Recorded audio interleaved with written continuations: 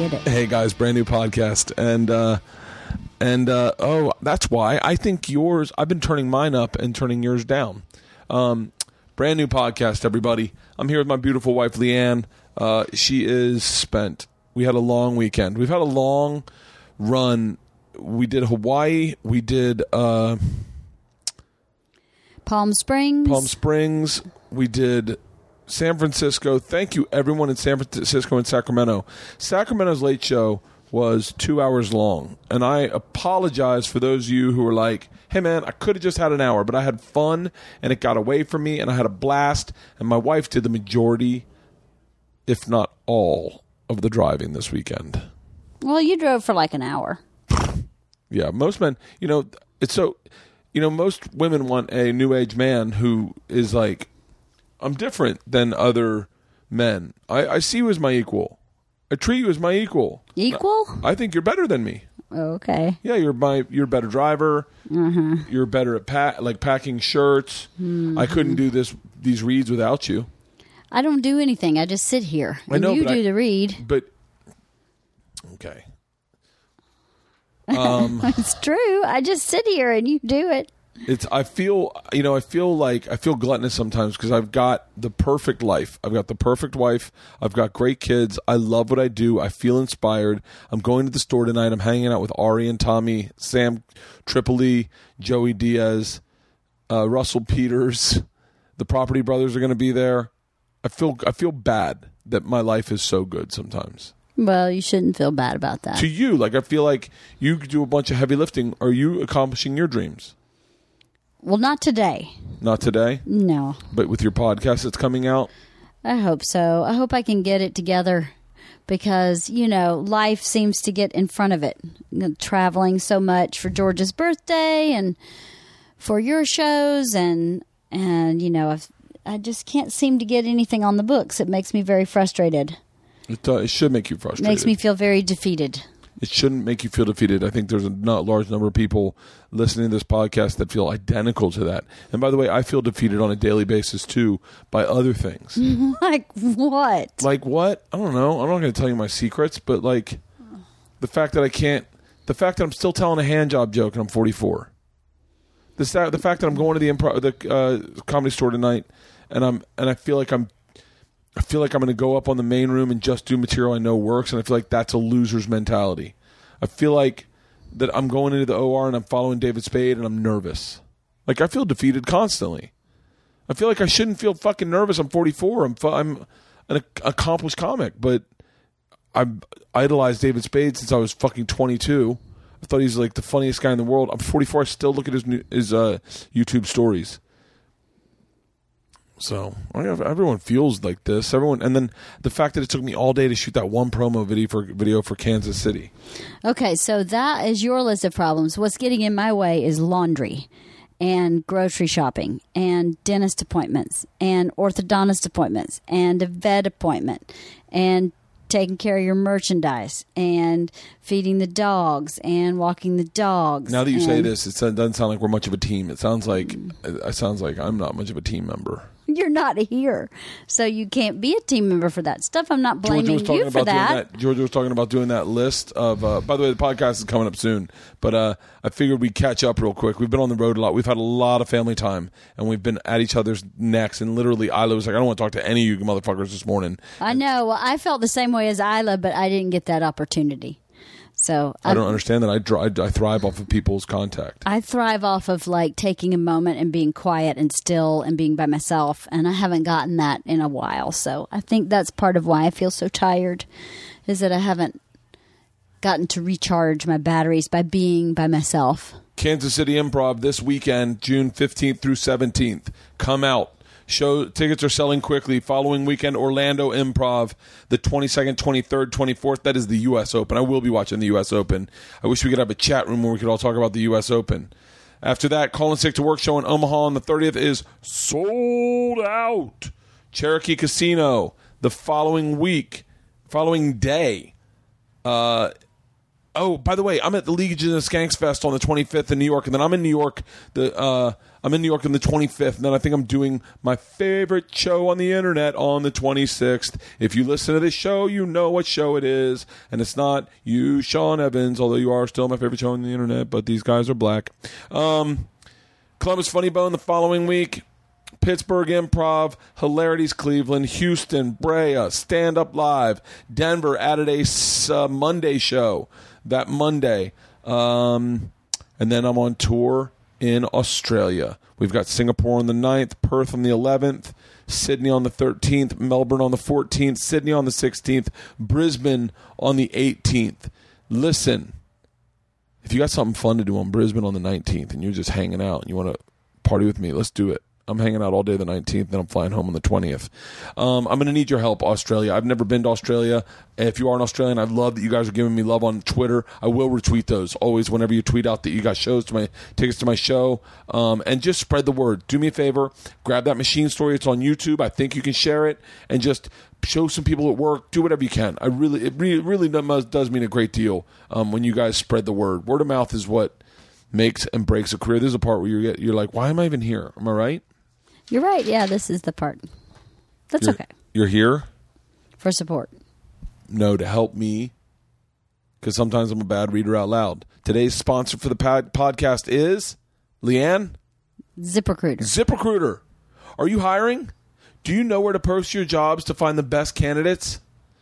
We've been using. I posted a ZipRecruiter thing on here. Yes, I did, and no joke, we went to my business manager. We had a meeting about what we could afford to pay. And so right now, that's all we're doing. I know a lot of you say you'll do it for free, but I can't have you do it for free. No. That's not how this business works. I need to pay you so that I can count on you to do it. And I need to pay you. And it's just ethical. It's ethical. I'd much rather pay you and feel good about it. So I posted a ZipRecruiter for me. I set up one, and I'll be looking at all the candidates through ZipRecruiter. Because with ZipRecruiter, you can post your job to 100-plus job sites with just one click. Then their powerful technology efficiently matches the right people to your job better than anyone else. So there's going to be a lot of people in the running, guys. That's why ZipRecruiter is different. Unlike other job sites, ZipRecruiter doesn't depend on candidates finding you. It finds them. In fact, over 80% of the jobs posted on ZipRecruiter get a qualified candidate in just 24 hours. No juggling emails, and I get those emails to BurtBurtBurt.com. I appreciate it. I love when you guys run up to me at the show and you're like, I'm your fucking man. That is the energy. Guy said that to me the other day. I am just like, Zach said to me, I am you going to the Boston Comedy Club. I want this job. I want this. We're working, everybody. We're using ZipRecruiter. Post your shit on ZipRecruiter.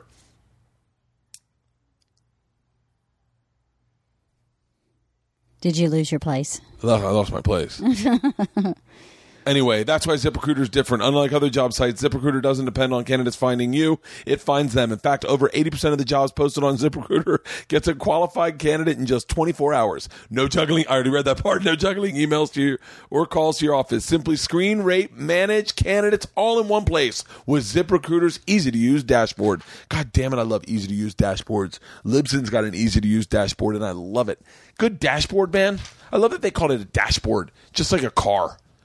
You know, you're driving. Some old guy's like, make it easy for me. And this young hipster was like, it's like your dashboard. You now have all your stuff on your dashboard? Okay, I get it. Let's call it a dashboard. Find out why ZipRecruiter has been used by businesses of all sizes to find the most qualified job candidates with immediate results. And right now, my listeners, my candidates, can post jobs on ZipRecruiter for free. That's right, free. Just go to ZipRecruiter.com/BurtCast. That's BERTCAST. That's ZipRecruiter/BurtCast. One more time, try it for free. Go to ZipRecruiter.com/BurtCast. So, that's that. That's the business side of today. God damn it, that was 10 minutes. We shouldn't have talked so much. I'll edit some of that out. Maybe I will. Well. Today's guest is a guy I respect immensely. You know, in this business, different people blow up in different ways. There's parts of everyone that I admire. Like last week was Attell and Segura. I admire Attell that he has such a keen eye for silly, such a keen eye for intelligent, such a keen eye. I love in Stanhope his wording. Sometimes Stanhope's wording blows me away. I love in Bill Burr that he sometimes will take a serious subject and throw in a silly sports analogy to make you get it. I admire all of that in all of them. All my friends are funny or they wouldn't be my friends. I heard this guy on Ari Shaffir's, I guess it's called the Cleavage Podcast, where they went around and basically cheese check chicks on New York, girls that weren't wearing bras. They were just looking at him. And he's Puerto Rican. And at one point he goes, no. I can catcall. Like, it's okay if I catcall. And he's with three Jewish guys. And he's like, no, Louis, you can't catcall. I was in Stanhope's rape trailer, and I was giggling so fucking hard at Louis J. Gomez that I called him immediately and said, dude, next time you're in town, I got to have you on my podcast. Please. And he was like, dude, I'll be there in a week. And so we recorded that right after I got back from Stanhope's. What I respect in Louis, besides him being absolutely hilarious, having like 3 amazing podcasts and just an all-around great dude, is this dude's got the business sense. He always says that. I was a business man first. He's a guy that, like, when we wanted Big J and I want to do a cruise, we really badly want to do a cruise. We're trying to put it together. Louis is the guy that will fucking spearhead that. He wanted to do a comedy festival. He is doing Skanks Fest June 25th. I think it's June 24th, 5th, and 6th. I will be there. I'm throwing a party on Sunday night of Skanks Fest. It'll be mostly just comics. I don't know if they're going to let the public in, but I'm sure if you know Louis, they'll let you in. But that's what I love and really respect in Louis, is that when he says he wants to do something, he does something. When he has an idea, he follows through with it. And guys like that succeed in leaps and bounds in this business. That, and he's fucking massively funny. He's one of the funniest guys to hang out with. He's a dude. He's a bro. He's passionate. I can listen to him all the time, and that's why I had him on the podcast, and I know you'll love it.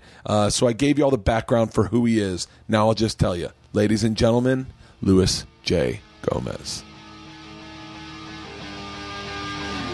This is Overcast. Yeah, grab that mic right there. Hello.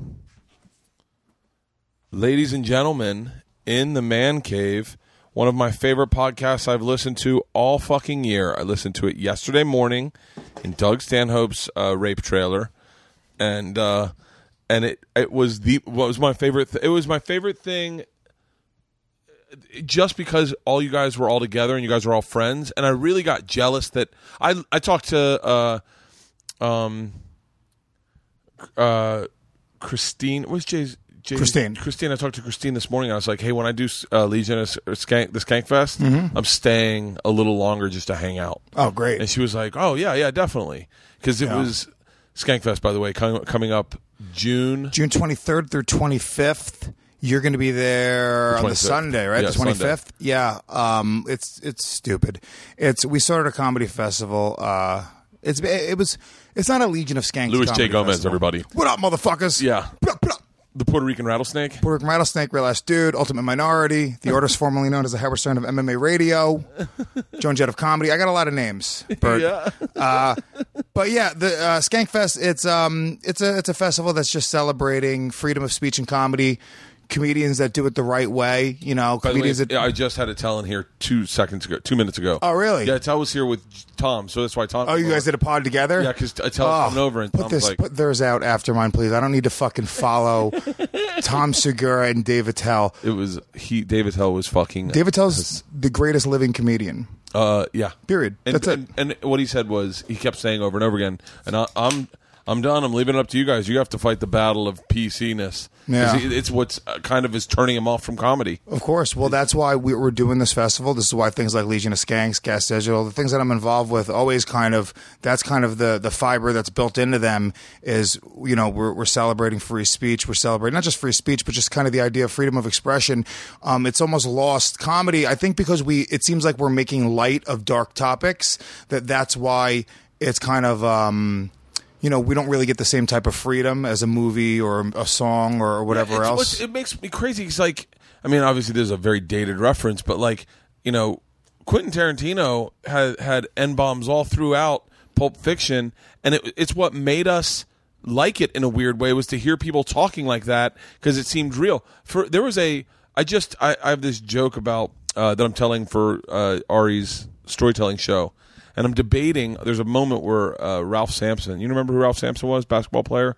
I don't watch any sports except for MMA. That's it. Yeah. Ralph Sampson. Not to bury the joke so that I think you'll lose the effectiveness of it. He says to me at a very young age, we're in a camp, and he says, "Anyone here party?" And I put my hand up, and he says, "How do you party?"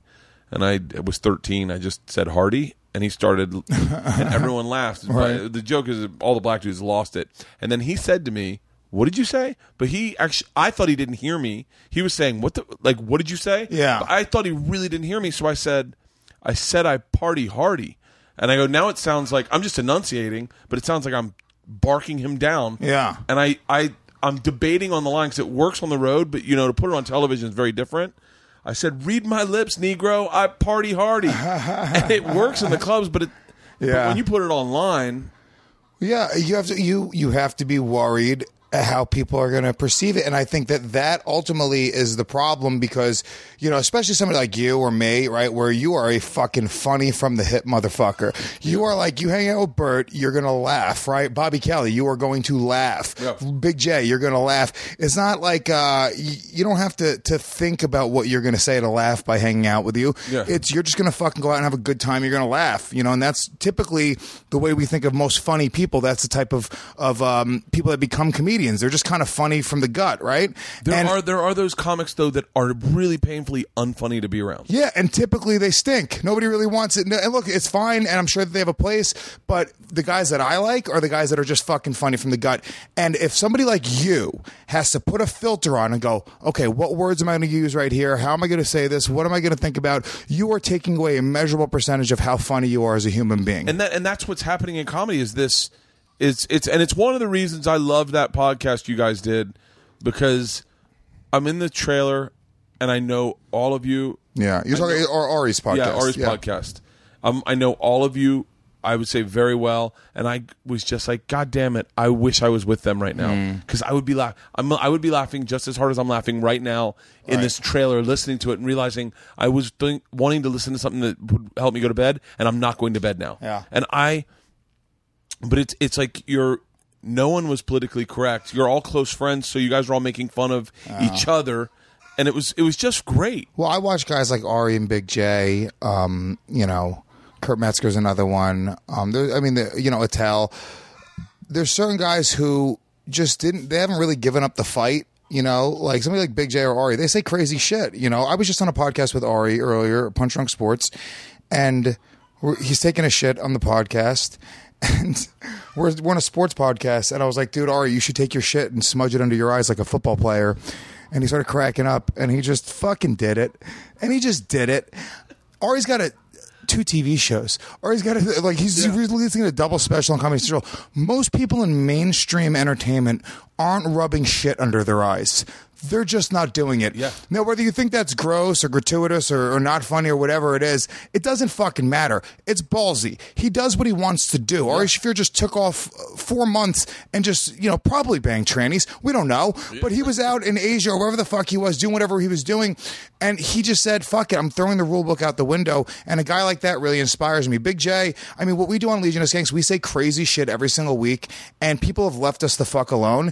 And I think that it's important for people to realize that I think there still is room for edgier, dirtier, ballsier comedy that's going to take a chance. The truth is, it's not for everybody. We almost package ourselves as we say it almost tongue in cheek, but we call it the most offensive podcast on earth. But part of the reason we branded it that is because you don't knock on our door without expecting to hear these big, dirty fucking words that you're not supposed to say. If you press play, that's your own fault. We didn't happen upon you. We're not saying, N-word jokes in your fucking church. You came and press play on the most offensive podcast on earth. Beat it. Go fuck yourself. And that's the way comedy in general used to be. That's the way a comedy club was. You would go in and, there's certain clubs that have signs. I love it when I see it, where it'll say, if you're offended by anything, don't enter the room.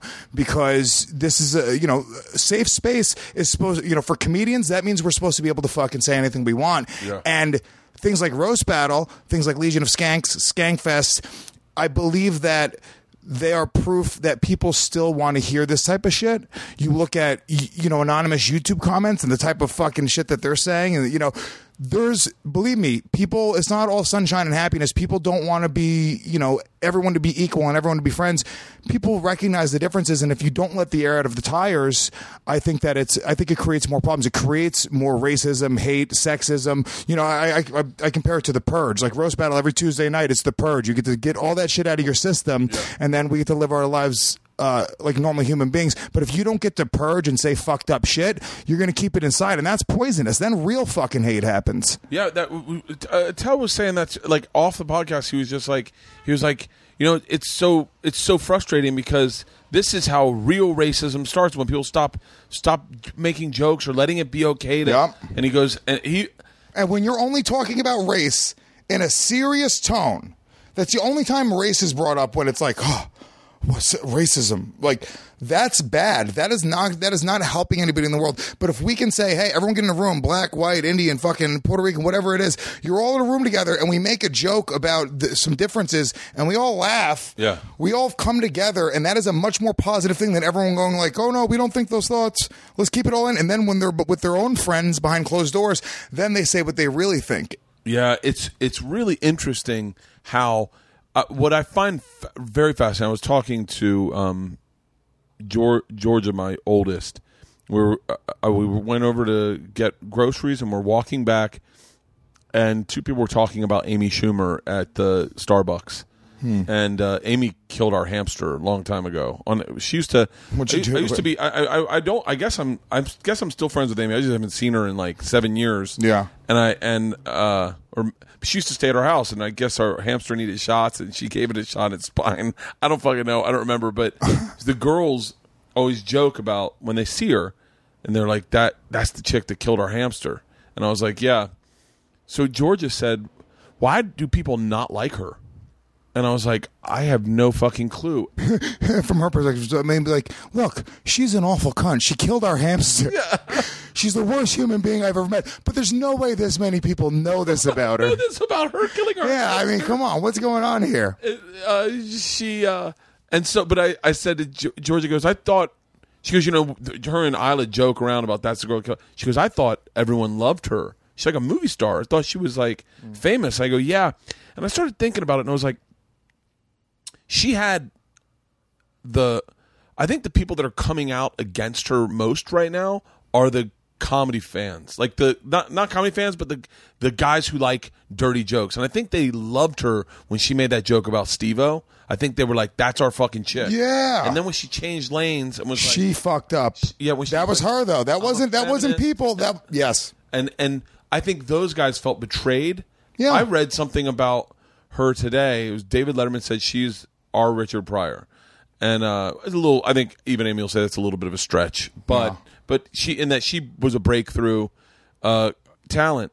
And then I just read the comments, dude. It was all guys that I feel like if I had typed in, they would have been like the Machine, Yeah. And I felt like going.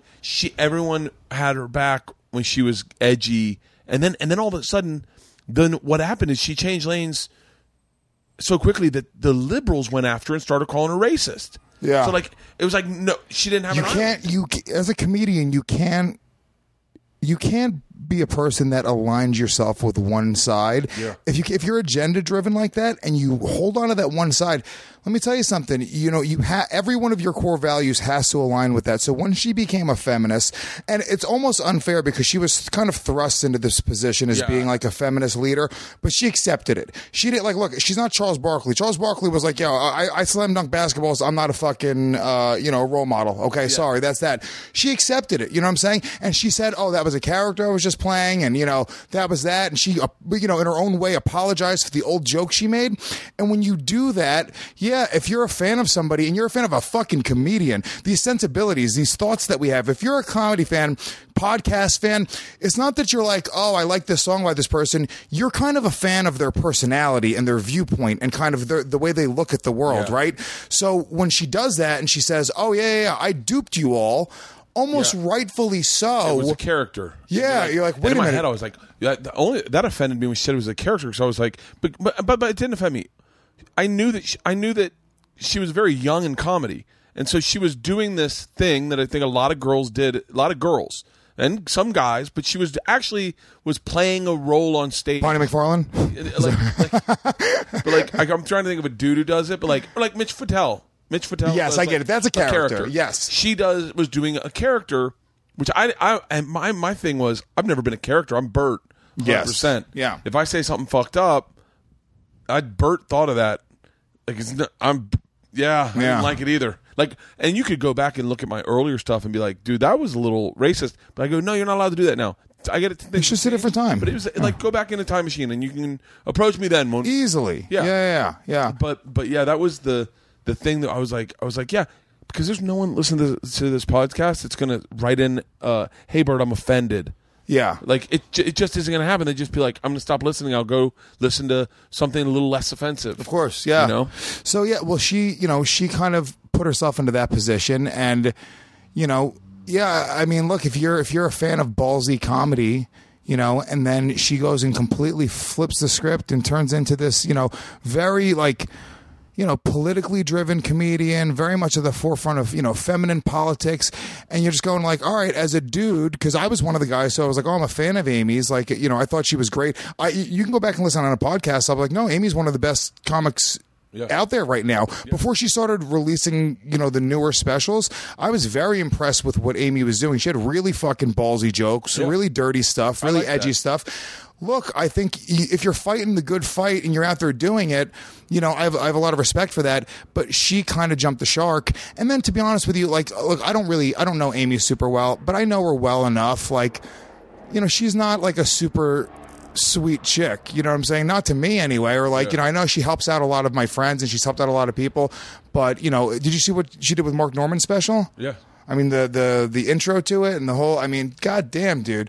I mean, how weird was that? The whole intro to his special is basically her telling him that, if you haven't seen it, it's almost like I feel bad because Mark is a fucking brilliant comic. Mark's a great comic. One of my favorite comics in New York City. So he gets his big break to do his hour special on Comedy Central. And then she comes out and the intro to it is a sketch where she's like, he goes to speak each time and she keeps on shutting him down. And she keeps on saying like, Mark, now I know a lot of people are going to say you didn't deserve the special and you only got it because I gave you the opportunity. And sure, your jokes aren't developed enough and you're not really ready. And she's trashing him. And yes, it's funny. It's a funny thing. Okay. Yeah. However, fans don't even realize that they're subconsciously taking in a narrative. Okay. There's truth in all these jokes. You know what I'm saying? This is why people have the reaction to comedy as, oh, that's so true. Right. Yeah. So they walk away from the opening of this special, they walk into the special going, oh, this guy doesn't deserve to be here, even if it's just a subconscious thing. And I think it's kind of fucked up. I thought that was kind of fucked up to do. From a marketing standpoint, as a producer, she's producing his special. She should have stepped back and realized that that's not necessarily the best way to present this guy. I wonder I would be curious to have the conversation with Comedy Central, because Mark is a fantastic comic. I had him on the podcast. I've had him on the podcast twice now. One I haven't released yet. But he is funny as shit, and he's a great joke writer. And he's Amy Schumer presents Mark Norman on Bert Kreischer, Bertcast. Yeah. And but I would wonder. I'd be curious to see if there was contractually if she had to put her name in front of it by Comedy Central. I'm sure. I'm sure. But to be honest with you, this is your fucking. This is a big moment. It's a big debate on whether or not you would want to do that and have it presented that way. Yeah, I would, it's a big debate. I don't know that I didn't like that intro as personally. She also came up and introduced him, which was strange. It's this big pop, right? Oh my God, it's Amy Schumer. All right, I'm going to bring up one of my all-time favorite comics, right? Then they bring him out. Just naturally, he's going to get less of a reaction because they got so pumped to see her. You almost got to let him have his moment. If you're presenting somebody to the world as this guy deserves an hour special. By the way, his special's fucking It's hilarious. Incredible. It's better than her specials. It is. I'm sorry. It really is. It's so funny. He's fucking great. He really is. And you're presenting him. You're just not presenting him in the best way possible. It's a poor representation. Yeah. It kind of stinks. But I guess Mark's defense was that no one else was giving me a special, and this is the way I had to get it. That's what he would have gotten it eventually. You know, Yeah. like I get it. You want to do it right now. It's easy for me to say because nobody's offering me a fucking special. But I don't even know what's going to happen with specials in the future. Yeah. Like, because now they're doing what Netflix is doing half hours. Yeah. And I mean, We're producing one right now for Dave Smith. Yeah. It's called Libertas. We're filming it on June 1st. We're independently producing it. We linked up with a great production company. And in my opinion, that's the future.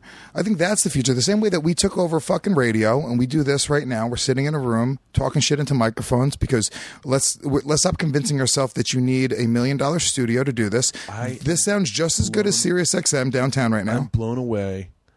Sometimes I go into like not when I go into big markets like DC, Tampa, Philly, where you go in but I always walk by that one empty station when you go into big stations and you go, so what do you guys do that? Because if this couldn't we like house 5 homeless people in this area? I talked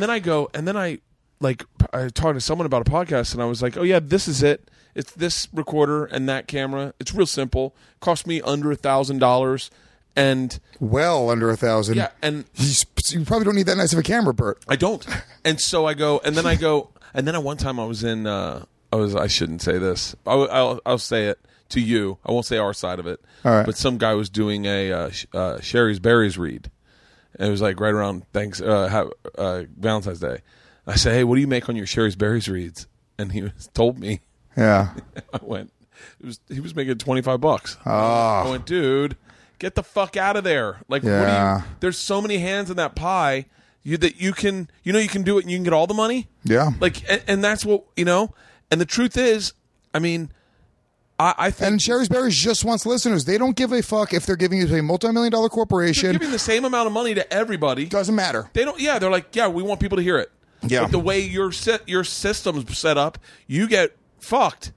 And the guy told the guy what I made, and he was like, "Shut the fuck up!" I go, just so you know. You know that girl that walked me in? And then this girl that's out there and that guy that just said, hey, guys, I'm taking off for lunch early. They're all getting Sherry's Berries money. Like, it's just you. You're the one with the talent. Yeah. Like, cut out all the fucking middlemen. And I'm talking about that. I'm doing another special in February, I think. And I've been saying to everyone, I kind of just want to release it on Facebook. Yeah. Like, I don't really know if I just want people to see it. That's all. And how am I taking in information? I'm watching a lot of YouTube. I watch a lot of Facebook. Like, I'll scroll through Facebook. I'll just clip it up, put all the different clips up, then throw the whole thing up somewhere. Yeah. And just give it to everyone for free. I mean, granted, if Showtime or Netflix or Comedy Central wants to talk about doing the special, yeah, let's have that conversation. But the other part of me is saying, like, my biggest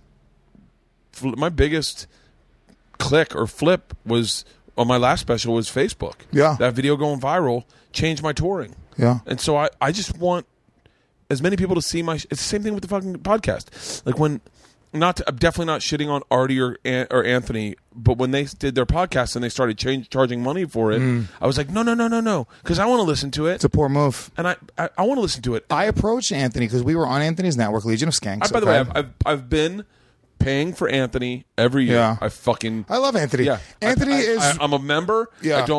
It's a little more complicated for me to get to because you got to log into his thing with your username and password. Yeah. It would be a lot easier if I could just see it right under Rogan. Of course. Right under. But that's Anthony's business model. Anthony, and look, we were at Anthony's network for a while, Legion of Skanks, and in my opinion, it was really important. If you understand anything about podcasting, people consume these things for free. They share it. It's just the business model. That isn't really something that you necessarily go out and charge for. So when they wanted to bring us on board, we were adamant. We said, all right, we'll do it, but we're going to do one episode behind your paywall, and then we're going to still do one episode every week for free. So we didn't change anything for our fan base. We technically just added content. We were adding an episode that you would pay for. If you want the extra content. Go pay for it. Exactly. Yeah. So that's kind of the way that you still do something like that, right? We do. Guest Digital, the network that I run, I saw a lot of people taking little pieces in the podcast industry and figuring out ways to monetize, expand the show, get new listeners. And I saw a lot of people doing a lot of things right and a lot of things wrong, right? Anthony Cumia, that network and that experience, I just watched a lot of things being done wrong there as well. And, we had the idea before I joined with Anthony Cumia's network to start a network, me and Ralph Sutton, my business partner, and it just didn't materialize. I ended up signing with Anthony, so we kind of put it off. And we got together, and our model's pretty unique. Our podcasts are free. The audio is always free on iTunes, Google Play, etc. For all of the shows. We have 10 shows in the network. But what people pay for on the Gas Digital side, on the Gas Digital network, they pay for the video version of the show. They get to watch it live as it happens because we have a live stream for most of the shows. We have a chat bar, so if you're watching it live, you could join the chat. Message board, you get the episodes 5 days before they go out to iTunes. You get a little pre-release, and they're ad-free. So we record the ads, and we drop them in, through editing purposes. So if you're listening on iTunes, you're getting all the ads, but if you're paying for the service, you're not getting all the ads. Yeah. So it's all of these extra little benefits. Mark Maron kind of did it with the archives back in the day, but we're still not taking away the core concept, which is it's a free podcast that comes out every single week that people can share. Well, and I think the thing that I learned from Anthony is I was like, okay, and maybe I should apply this, but hardcore fans will definitely give you the $5 a month or whatever you charge just out of like loyalty, going, you're my guy. Out of love, yeah. Yeah, because I did it for Anthony. When he started his podcast, I was like, I'm gonna listen. I want to listen to the first couple ones because it was all about what was going on with him, and I think it was like $50 for the year, and I was like, done. And it just charges my credit card every year. It's $50. It's not gonna make a dent in my year, right. and I want to support him. But Anthony would, if he, and I said this, I talk to Keith and Anthony and those guys all the time. We share ideas, like, we have these little, emails once in a while back and forth because we're doing a similar business model. It's different, but it is similar. I think if Anthony put out his fucking Monday show for free every single week, hey, it's Monday, it's, the Anthony Cumia Show Monday on iTunes, he would get 250, 300,000 downloads an episode. Anthony's got a huge following, okay? And the way the advertising dollars work. 2 ads, just that 1 episode a week. Yeah. Craziness. Crazy money. Yeah. I don't understand why. I've said it to Keith and Anthony, and they're like, oh, yeah, that's a great idea. And they ignore me every time I say it. They must. I'm like, people would still pay for the other 4 days a week. You're not losing anybody. Nobody's going to go, 1 episode a week is free. That's crazy. I'm not doing it now. Yeah. I don't get it. It's bananas to me. Yeah.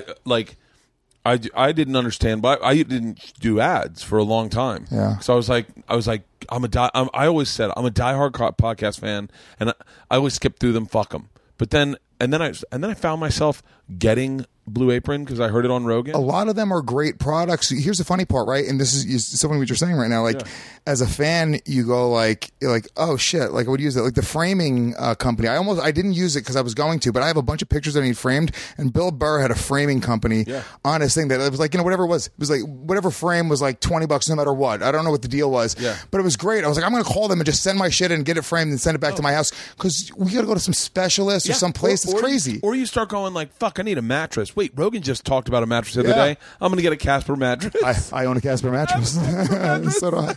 I just set that shit up. It's great. But but it's like that is the part that does work. Is you like MeUndies hit me up and they sent me out their underwear. Excellent. And I was like, dude, Rogan's not fucking around. This really is the greatest underwear. It really is comfortable. Those are the ones with like the smell pocket technology shit where like it won't smell. I have a bunch of them. I don't wear underwear, but I will wear underwear to bed because I have 2 daughters, and those are comfortable as shit. I don't understand that logic, but okay. Isn't that crazy? I don't wear underwear in real life. But why? Because you have 2 daughters, but you wear them in bed. Because one time there was an earthquake, and I ran into their room naked and scared the living fuck out of them. And so now my wife demands that I have underwear on when I go to bed in case there's an earthquake or a break-in. My dick would scare a robber and probably benefited us. Yeah. Would he scare a robber or would it make him respect you less? He'd be like, oh, wow. Like, I'm taking everything. Look at Johnny Popsicle Stick over here. He fucking run out naked to a robber. Big J had a joke about that in his special. Great fucking bit about how his stepdad had a big dick, and he was like, his dad didn't. His real dad didn't. And he knows this because there was somebody like banging on his door when he was like 7 or 8 years old, and he was freaking out, and he ran into his dad's room, and his dad got up, and was like, what happened? What happened? His dad was naked, and he looked at him, he was like, Dad. He's like, oh, come on. He was like, there's somebody out there, but you're not going to do anything. I should call my stepdad. Fucking great. But that's I always think that, like, what would you do? Like, let's say you're in a locker room at the gym and some shit went down. or in the steam room, like you're naked, and some dude wants to fucking fight you and goes to swing at you, would you fight him naked, or would you have to run? The answer is yes. You would just do it. No, because I went to an all boys Catholic high school, and I saw fist fights in the shower. Naked? Oh yeah, dude! I watched a dude break a dude's nose in the shower. Chief. Hot. Yeah, and then we were very politically incorrect. We had one Indian guy's name was Chief. We had a Puerto Rican guy's name was the Rican. We had a Jewish guy. His name was Shylock. Like that, and that was just back when that was acceptable. It's great. It's a better time. We were constantly letting the air to the tires every minute of every day. Yeah. It was a peaceful time. We had no problems. When I was in, maybe I told this last time I was on this show, but when I was in middle school, we used to have whites versus minority like basketball games. The coach would let us split it up by race. Oh, shut up. And it was hilarious. It was so funny. The coach got it, and we all laughed. And it wasn't like there was no hate. Like we were all friends. Everyone would just like laugh about it, and then afterwards we'd go to class and we would just do our thing. But it wasn't something that was suppressed or hidden. It was something that was just kind of like you'd make a gag. It was funny. Yeah, you know. There was I remember like, especially in Florida, I remember like legit racism. Like I remember I said this. I don't know where I said this, but I haven't said it on a podcast. When I was in first grade, I was 6 years old. The two brothers that lived down the street, there was a black neighborhood, and the black neighborhood kids came over and they had a football. They wanted to challenge me to a football game, but they had my football. I left it in the front yard. We couldn't find it. They had stolen my football. So the two brothers square up against two brothers. Two black dudes who were brothers. One of which is smaller, has my football, and they start fighting. And their dad. So the brothers, two sets of brothers are fighting. Two sets of brothers are fighting. Yeah, two sets of brothers are fighting. But a pair of those brothers were brothers. Got it. And so their dad came out to make sure it was a fair fight. The black dad. White dad. Yeah, black dad's not around. We had no idea where that black dad went. So that's why they stole my football. Yeah. If black dad was there, you would have gotten your football back. And so he starts chanting, fight, N-word and a white. White don't win. We all jump in, of course. Fight. And then grabbing me going, say it. I'm 6 years old. I'm like, wow, man, this is the South. This is going to be a fun ride. Did you start chanting it? I did. I don't know. I was 6. All I know is that I did say the N-word one time when I was 6. We were watching. I had been around that dad, and he was watching the Bucks, and he had said, "Look at that N-word run." And I was watching the Bucks another weekend with my dad and my uncles, and I said that, and my dad goes, "What the fuck?" Wow. And he was like, "Where did you hear that?" And I was like, "Oh, I heard it down the thing." He marched me down. Yeah, as you should have. That's fucked up. He was like, "You don't fucking talk like that in front of my son. Yeah. Don't use that fucking word. Good. I don't want him around." You know, like, good. Yeah. Because it's funny. Like we joke, and look, we I have no. First of all, I'm Puerto Rican. I've been called a nigger by a lot. Okay, I feel like if you've been called that word in the way that it's used contextually against black people, like I grew up in a white trash neighborhood. Kids would throw rocks at me while they chased me, calling me a nigger. Yeah, I'm not shying away from being able to fucking use a word. Shut up, right? Yeah. But no, I don't use it in front of my son. I would never, and I don't use it in a hateful way. I'll be funny with it. I'll say it very matter-of-factly because it's just a word. It is a truth. It's a word. But no, I would never say it in front of my son because, when it comes down to it, like all of that shit, it's, there's nobody born with hate in their hearts. Kids are born fucking pure, dude. Yeah. Kids are born as nice kids. They may be afraid or there may be differences. They may want to almost like stick to their own kind because they're used to that. But there's no fucking hate. And I have a 4-year-old and I watched him. I'm literally watching us mold his personality. I'm watching him mimic everything we do. Yeah. I watch him walk the way that I walk. I watch him, the way that his mom sits. I watch him sit that way. So it's a responsibility that we all have, and it doesn't become super clear until you have kids. Because I was an asshole. I would scream stupid shit in the street. I didn't care if there was kids around me. But yeah, dude, we are creating assholes, right? And I'm very passionate about like peaceful parenting. I don't spank. My son's never even been spanked on the hand. You know what I'm saying? Like I'm very very passionate about that.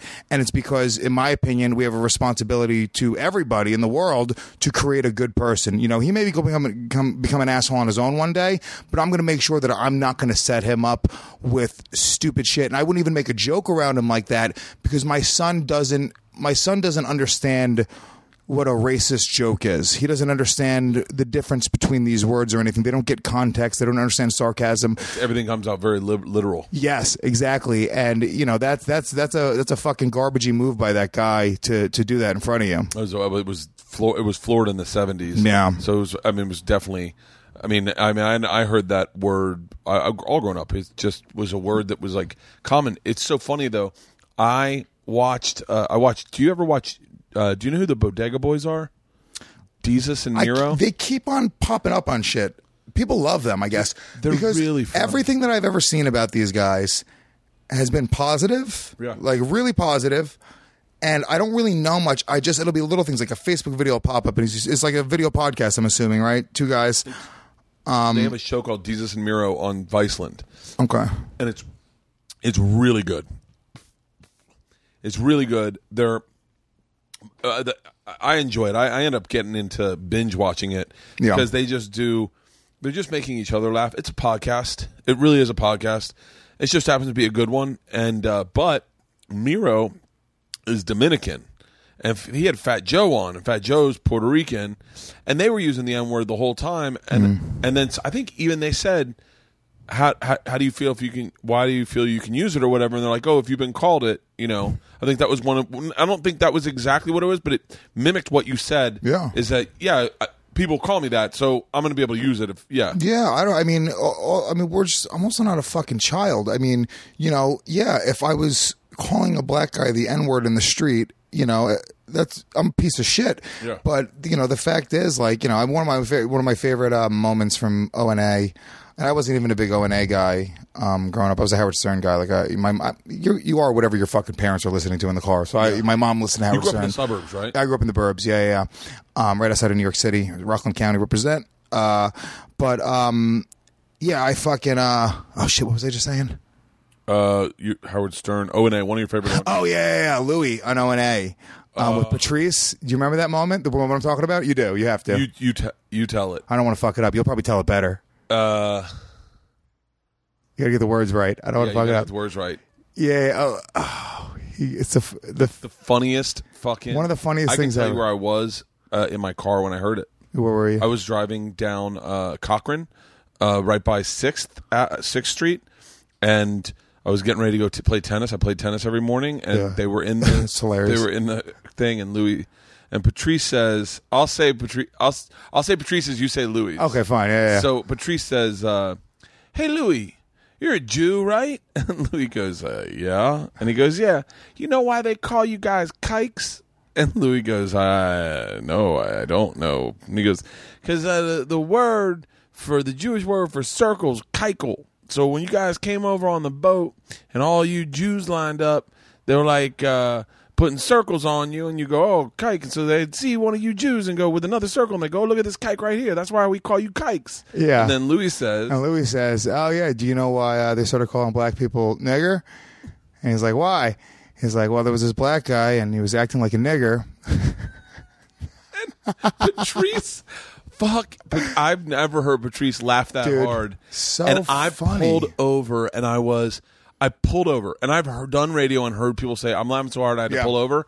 I had to pull over, and I had to laugh. And I just was like, oh, my God, that is the greatest thing I've ever heard. One of the funniest. Just so quick. Great.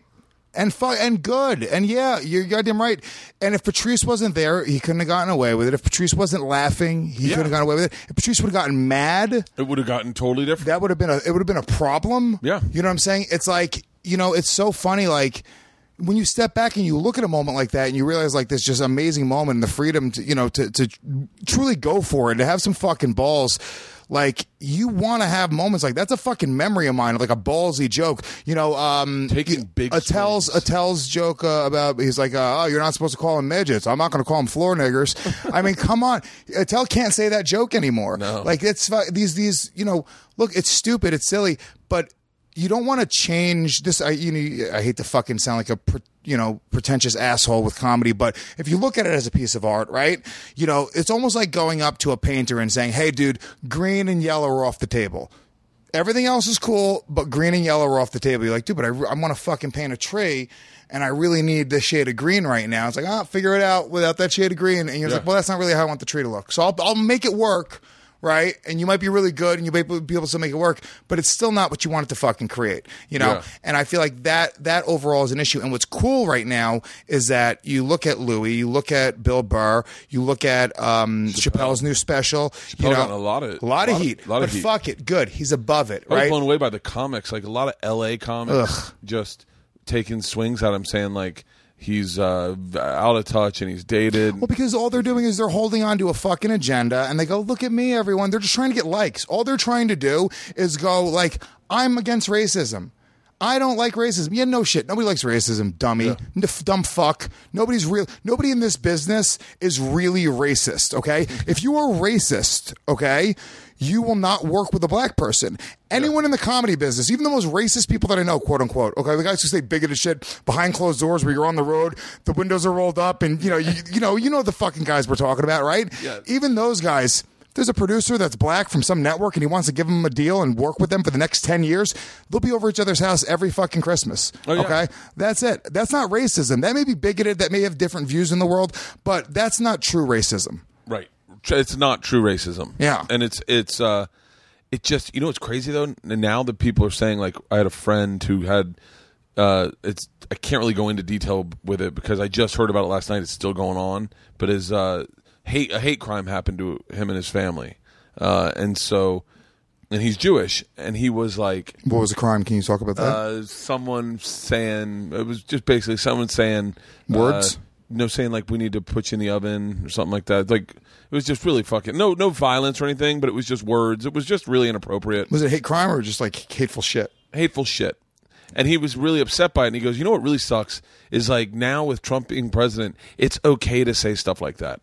And I was like, I don't know if I still don't see it as okay. Like it makes me dislike the person that did it. Yeah. And go, now I've got an exact view of what that person's like. Like, so, but I guess there are people who are like, now that Trump's here, I can be the bad person I wanted to be. The bad shit was always there. It was there before when Obama was there, and they were going like, "Oh, look at all the hate that's in the world because we have a black president." The hate's there, motherfuckers. Yeah. Stop looking for like some hot button topic every week to be the reason for there to be racism or sexism or rape or murder or whatever it is. Because we have so many news outlets, everyone needs to have a take on the story. Everyone has to have an opinion, a story. You're supposed to go on social media every day. You're supposed to be giving your take. You're supposed to be, we are in content overload, and we constantly need to feel as if we're being heard, and we constantly need the gratification to know that our ideas are justified.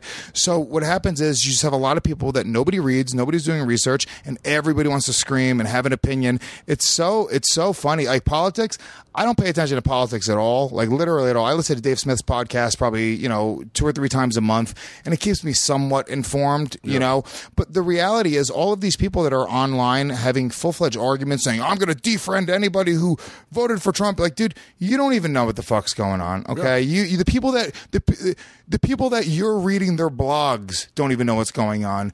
Like, just separate yourself a little bit. I'm not saying don't give a fuck, but I think you should really care about tangibly what's in front of you. Family, friends, your career, the things you can tangibly control. Oh. I feel like it's a philosophy that I have in life where, you have to play your cards. You're given a certain hand in life. You play that hand, right?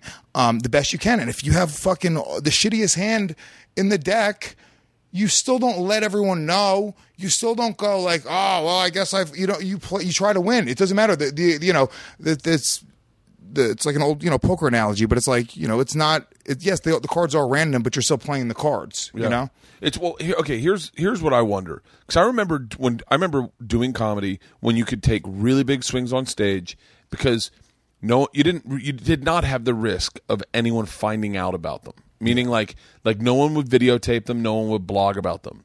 And I miss those days a tad bit because now I don't say things that I did say back then. Like, I remember one time I was in Chicago and this black dude, his name was Romeo Gold. I have pictures of him on my Facebook if you want to see him. He was dressed in a gold and purple lame outfit, like sparkly, shiny. It was like a dashiki jacket looking thing, right, with pants and then gold, like velvet gold and purple shoes. It was a pimp outfit, like a hardcore. And he stood up. It's a white guy? Yeah, it's a white guy. Black. His name Romeo Gold. Interesting. So he stood. I said, what's your name? I go, what a great outfit. What's your name? And he said, Romeo Gold. I said, your name's Romeo Gold? And he goes, Romeo Gold. I said, wow, that's big responsibility comes with that name. I go, when you were a kid, did your dad have to sit you down and say, and then I was like, what am I talking about? You don't know your dad. You're black. And by the way, I just heard the statistic that 7 out of 10 black families don't have a father present. Yeah. I just heard that statistic. The whole crowd groaned. We're in Schaumburg, Chicago. I go, hold on 1 second. I go, they just groaned and turned on me. Oh. And I go, hold on. I am simply telling a joke based off a statistic. And everyone groans again. I go, that is a statistic. 7 out of 10. You're just digging yourself into a deeper hole. So then I go, hold on. Let's find out if my joke was accurate. I go, Romeo, did you know your father? And he stands there and looks at me and smiles. He goes, I never met the man. And that same place that groaned went fucking bananas. Great. And started laughing so hard. Oh, you said bananas because they were black. You really are racist, Bert. But it was so funny to watch them flip and flop. Now in today's, you'd get someone to videotape that and then not put out the fact where the audience turned back on. Of course. Well, yeah, they could edit it in whatever way they want. And that's why it's, look, there's certain guys like Chappelle. He never fucking apologized for the shit that people were giving him, right? Yeah. Bill Burr, he got a little bit of shit for fat shaming chicks. He didn't give a shit. Jerry Seinfeld's a great example where he was given shit for, he tweeted out the Black's Life Matters joke when he was having Louis Black on Comedians in Cars Getting Coffee. And people were going, what did he do? He tweeted out Louis Black on Comedians in Cars Getting Coffee today, Black's Life Matters, a hashtag, yeah. So, people are, you're insensitive, you're using a fucking, the Black Lives Matter movement to, and Seinfeld was just above it. He didn't say anything. He was just above it. He didn't delete it. He just, all right, let me move on. And it disappears because just like internet trolls, just like it's anybody, just like your crazy ex-girlfriend, just like your fucking asshole best friend, they just want the response back. They want to get something because it has to be a volley. If they keep on fucking, hitting the ball to you and you don't hit it back, they got to hit the ball to somebody else. They're not getting the gratification by getting the volley. Forget apologizing. Forget even saying, I'm not going to apologize. You don't even do that. Ari Shaffir with that chick, Damian Marlena, when he named her name and then special and gotten a bunch of shit for it, right? She had one arm? Because she had one arm and, look, whether you agree or not, he probably shouldn't have said her fucking full name. Yeah. But his philosophy on that was, I'm not even going to mention it. He was like, if she came up to me, I would apologize to her personally. As a human, I would say, hey, you know what? I'm sorry. I didn't mean to hurt your feelings. That wasn't the point of what I was doing. And in retrospect, I wouldn't have done it that way again. But for him to come out on any public platform and even just to go, I'm not apologizing, or even to say that much, you're sending the ball back. And then what they do, they send the ball back even harder. Fuck yeah. And then you want to send the ball back harder. Once and they know you're listening. Yeah. That's like I don't reply. I don't read anything on Instagram or on any of the comments on Instagram or on YouTube. I'll interact with Twitter is where I'll interact with fans if they want to talk to me. But I don't read any of them because sometimes you read them and you're like, oh, wait, you don't even follow me. You're just looking to fight with somebody. You don't even follow me. Yeah. How did you fucking find this picture? I read them. I'll tell you why I read them. Because I've gotten so much trolling. So much. People just people that fuck. People hate me at first. When people meet me and they hear me and they're like, what the fuck is this guy's problem? I hate this guy. And then I slowly whittle people down and then they fucking love me. Yeah. It's a slow burn for me. But people... By the way, that's the same way I fuck chicks. Yeah, exactly. As every girl I've ever dated, I'm a slow burn. Yeah. But it works out almost every time. I mean, it's funny. Almost every one of my fans, I have hardcore fans that love me. Yeah. And they're like, dude, I hated you when I first heard you. And it was after 3 or 4 times, there was just something about whatever it was. They just really connected with it. Fascinating. Yeah. But I don't even know why I got into that. I started bragging about my fans. We were talking about trolling. Oh yeah. So I've just gotten a shit ton of it. So what I've done is, I go on Reddit. I'll talk to people. I have a Reddit profile. People know my name. I've gotten it so much. I've almost desensitized myself to it, which is good because it would hurt my feelings. It would at first, the first time you get a troll, all young comics, you're gonna go onto some fucking podcast that has a lot of followers. You're gonna say something dumb, right? Yeah. And then their followers are gonna come and attack you. And it doesn't even matter. It could just be 2 or 3 people. Those 2 or 3 comments will just fuck your day up. It'll kill you. But I started just reading it. And almost after a while, I've truly become desensitized to it. So I laugh at it now. I retweet trolls and I'll interact with them here and there. It bothers me so bad. Well, I wish I could. But you're a nice person. I'm not a nice guy. Yeah. So you're legitimately like, I'm kind of an asshole. So like, I don't know. Maybe I just feed off that energy or something. It's so interesting. Bill Burr I think he did Conan and said something on Conan, and people were like all on Google News. It's where I saw Bill Burr says something insensitive on Google News about something, or on Conan about something. And I saw him that night, and I said, hey, how you putting up with that? I saw that thing about whatchamacallit. And he goes, yeah, who are the people? I said, what? He's like, who are the people that are upset? Who are they? Do you know their names? I said, no. And he goes, who are they? He goes, I walked around all day today and no one said anything. No one in my life is upset. And he was like, who are the people? He's like, I'm still moving tickets. Yeah. Still, my shows are doing good. I think more people know my name. More people getting on my side. Yeah. Who are the fucking people? It's true. And I was like, yeah, who the fuck are these people? Like, it's the same thing where with Amy, you see she's still doing movies. Yeah. I mean, I guess you get to that point. I don't know. She's a tough person to try to figure out because she gets a lot of hate. She probably gets more hate than any celebrity in her Kim Kardashian. Yeah. Yeah. And then Beyonce's on the other side of it. Beyonce gets nothing but love. Yeah, people are like, I'm sure she gets hates too. Am I the only one who doesn't find Beyonce that hot? I find her to be like a solid 7, but I'm not into... Right? Yeah. I call Beyonce a 7. Yeah. Like you see her at the movies, you're like, that's a hot black chick right there. I'm in. I'm not totally into her legs. I don't find her legs very attractive. She's kind of fucking, she's a little bigger than I like my woman. Yeah. Yeah, that's my taste. It's my taste. I'm sure if Jay-Z saw my wife, he'd be like, I'm going to pass. Yeah. I don't like with those size arms.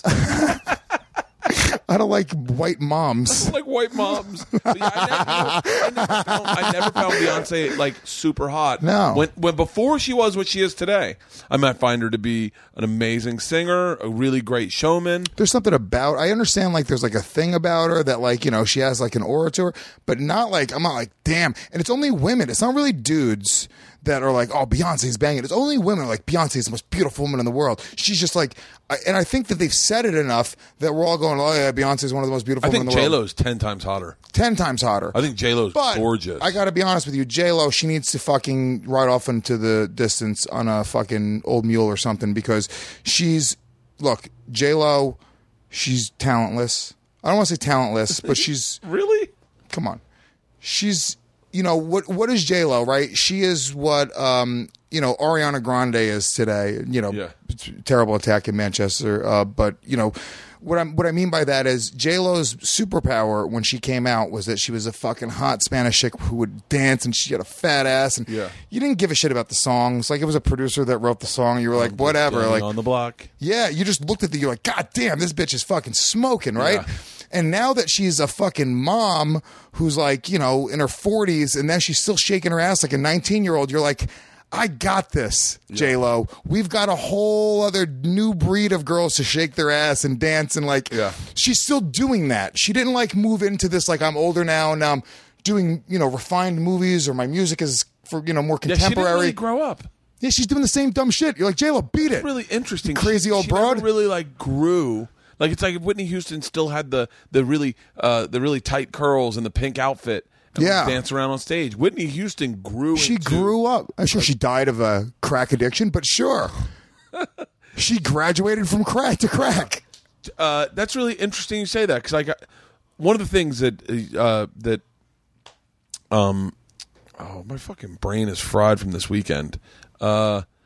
Duncan Trussell said to me. Love Duncan. He said Duncan moved to New York and he's become quickly one of my favorite people in the world. He is. He's the man. Great. Yeah, great dude. And he's the thing I love about him the most is you can call him when you're going through something really tough. And he'll be there for you. He'll be there and he's such a sweet guy. Yeah. He said to me, if you're not growing on your podcast, then you're not growing as a man. He said, we were sitting here, he goes, I like Letterman, but he never really grew as an artist. Yeah. He did that one thing and then just did that until he was 70. He was like, I don't know. I think you should be growing this whole time. And I was like, I fucking didn't really. Like, if you look at Rogan, what Rogan's podcast started off as to what it is today, Rogan has fucking grown with that. You see a maturation of a Renaissance man who's like, fuck it, I'm going to challenge myself. I'm going to start running today. I'm going to learn archery. Yeah. I'm going to start hunting. I'm going to, As a human being, well, I talk about the same thing. It's so funny. We all, great minds think alike, as they say. But it's like, you can listen to me. Go back and listen to Legion of Skanks episode 1, okay? And you can listen to me just being a fucking kid. We're in my living room doing this podcast, this is 6-7 years ago now, to, I find out my son's mother's pregnant and we discuss it, on the podcast. Like this, before I even thought about having a child, there's this person. And now it's like, I'm a guy who I'm picking out a preschool for my son right now. And we're visiting Montessori schools to figure out if that's the proper channel to send him into. And I'm, talking to different homeschooling parents, and we're maybe thinking about doing our own homeschooling program. It's like I'm still a shithead and I still do stupid shit and say stupid shit. But just in terms of as a human being, more than anything else, even forget for me, but as a fan, I think it's so interesting to be able to literally just watch that timeline, because on television and everything else, it's so filtered and we're presenting it. And all of the podcasts that if you love this cast, Burkcast, Legion of Skanks, Rogan or whatever it is, these podcasts are based in reality. They're based in like real time emotions. If I'm in a bad mood or I'm not being funny one day or something happens, you're going to get that on the podcast. Oh, yeah. With television or a TV show, you might have loved Seinfeld for the whole time it was on, but it is a very specific piece, and it's a piece of content that's molded a certain way. You're getting the real fucking deal. You're getting Bert Kreischer right now. You're getting Louis J. Gomez right now. We forgot about these microphones a little while ago, and we're having a conversation, and it's one of the only mediums that you're getting that. Even in radio, and I work in radio currently. I have a contract with SiriusXM. I do a show with Michael Bisping on Rush 93. Yeah. You are getting a very produced, very whittled down version of who we are. I didn't realize how fucking amazing Michael Bisping is. He's the fucking shit. He's the shit. He really is. He's one of the coolest guys in the world, and he loves podcasting. Really loves, dude. He's sick as a dog. Just got back from England. He's losing the GSP fight now. He's gonna fucking all knee issue. His fucking face is all fucked up. He's just like, he's still like, yeah, dude, let's go do a podcast. Let's meet in LA tomorrow and we'll do it. We'll sit down at a table. He's hacking up along, but he gets what this is. He gets that you're getting to give a piece of yourself every single week. And, I think people's perspective or perception of him started changing once he started doing the radio show. Once it stopping The Ultimate Fighter, because The Ultimate Fighter, you saw him on, he was presented a certain way. It was a brash dickhead fucking, and then he started having real conversations, and you find out he's a family man. You find out he's got 3 kids, and he's like a really good dad and a really good dude, very romantic with his wife, loves his wife. You see all these aspects that you don't really get from a UFC Countdown show or from anything else. Yeah. And then people go like, oh shit, I can relate to that guy. Yeah. I think it's. I mean, look at what's happened with Brendan Schaub's career. Mm-hmm. I mean, he has gone from a guy who was just a fighter. I don't think you really knew much about his personality. You saw him on The Ultimate Fighter, but you were like, oh yeah, you have no idea. Stipe Miocic. I thought he was gonna have a Russian accent until the first time I fucking interviewed him on a radio show. Yeah. Because I watch the fights in the bars a lot. The volume's down. You're like, you got Stipe, like, oh, Stipe Miocic. Oh, this guy must be a fucking Russian destroyer, just killing people. And he's like, hey, what's up, dude? The podcast I always wanted to do was with Mayhem. I wanted to do a podcast where we're not together when we do it. We always do it separately, and it's just him in the first 5 minutes losing his mind about something, and then storming off, and then I just do the rest of it. And he just records his part and sends it in. Yeah. Once a week, he just records whatever, and I just hear him, and I tell him, hey, just remember that I'm going to be in the room also. So say, do you know what I mean, Bert? And just yes or no answers to me, and then give me 5 minutes, and then storm off. And that'll be our intro for every podcast. That's really funny. But I've been texting back and forth with him for a long time, but I'm never home. And I think I'm doing a gig with him tonight. And where? At the Dime. Yeah? No. He was on it last week. I'm doing it tonight. It's with Jason Ellis. He'll be there. Jason Ellis is an interesting fucking dude. Yeah, I'm doing his show on Thursday as well. Are you? Yeah, he's on Legion of Skanks. I like Ellis. Ellis is a cool dude. Yeah. He's an interesting guy. He did something really fascinating, I thought, where he entered that car race and fought in an MMA fight in one day.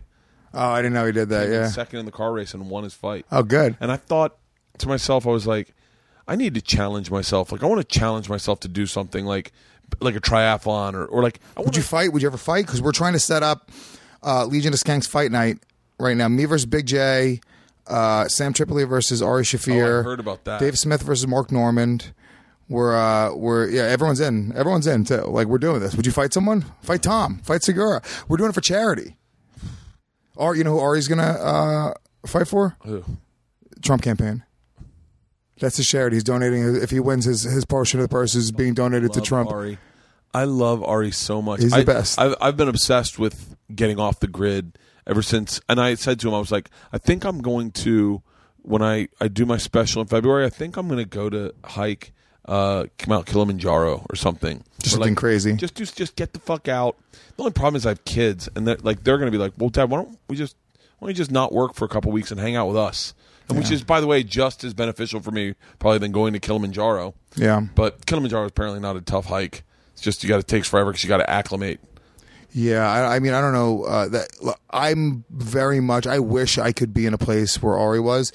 You know, to even put my phone down. I was talking to my therapist about it. It's like, you in therapy? Yeah, I see a psychiatrist. Which one do I see? Psychologist is the one. The ones the boring ones that can't prescribe medicine to the psychologist. That's what I got. Oh, they can't prescribe? Yeah.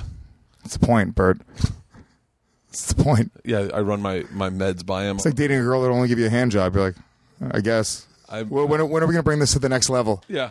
I told him the other day I take Xanax like my first day off the road. Yeah. It's like I'll usually party pretty hard, and then that first night I want to be dialed in with my family. Yeah. And I could, like what I used to do is just have a bottle of wine with my wife, but then I was like, I want to be dialed in for my family and be able to wake up in the morning. Yeah. So if I take a quarter of a milligram of Xanax, you don't really feel it, but it just relaxes you. Just it calms you down a little bit. So I usually do that, and I ran it by my therapist, and he was like, "Yeah, it sounds good to me." I was like, "Of course it does to you." Yeah. You're like, what else are you gonna say? Yeah. I don't think legally you can say anything.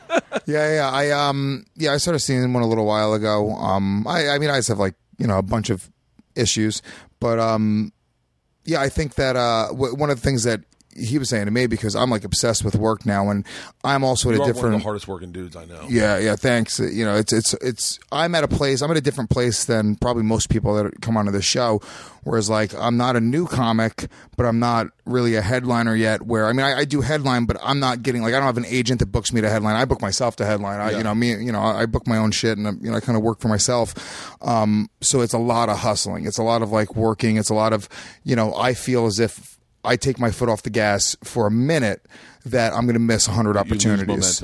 Yeah, and I'd be dying to know what Ari's numbers for his. I could ask him, but I heard him in the podcast saying that when he came back, his numbers dropped. I'm sure, and I was like, that's one of my things is that I don't want to stop working because I don't want to stop posting podcasts because I know my numbers have grown exponentially every week. You that need I delivered to be at the same time. It has to be super consistent, and that's the thing. Like I don't want to say it's an obsession, but it's like, I have I love what I do. I love podcasting. I love radio.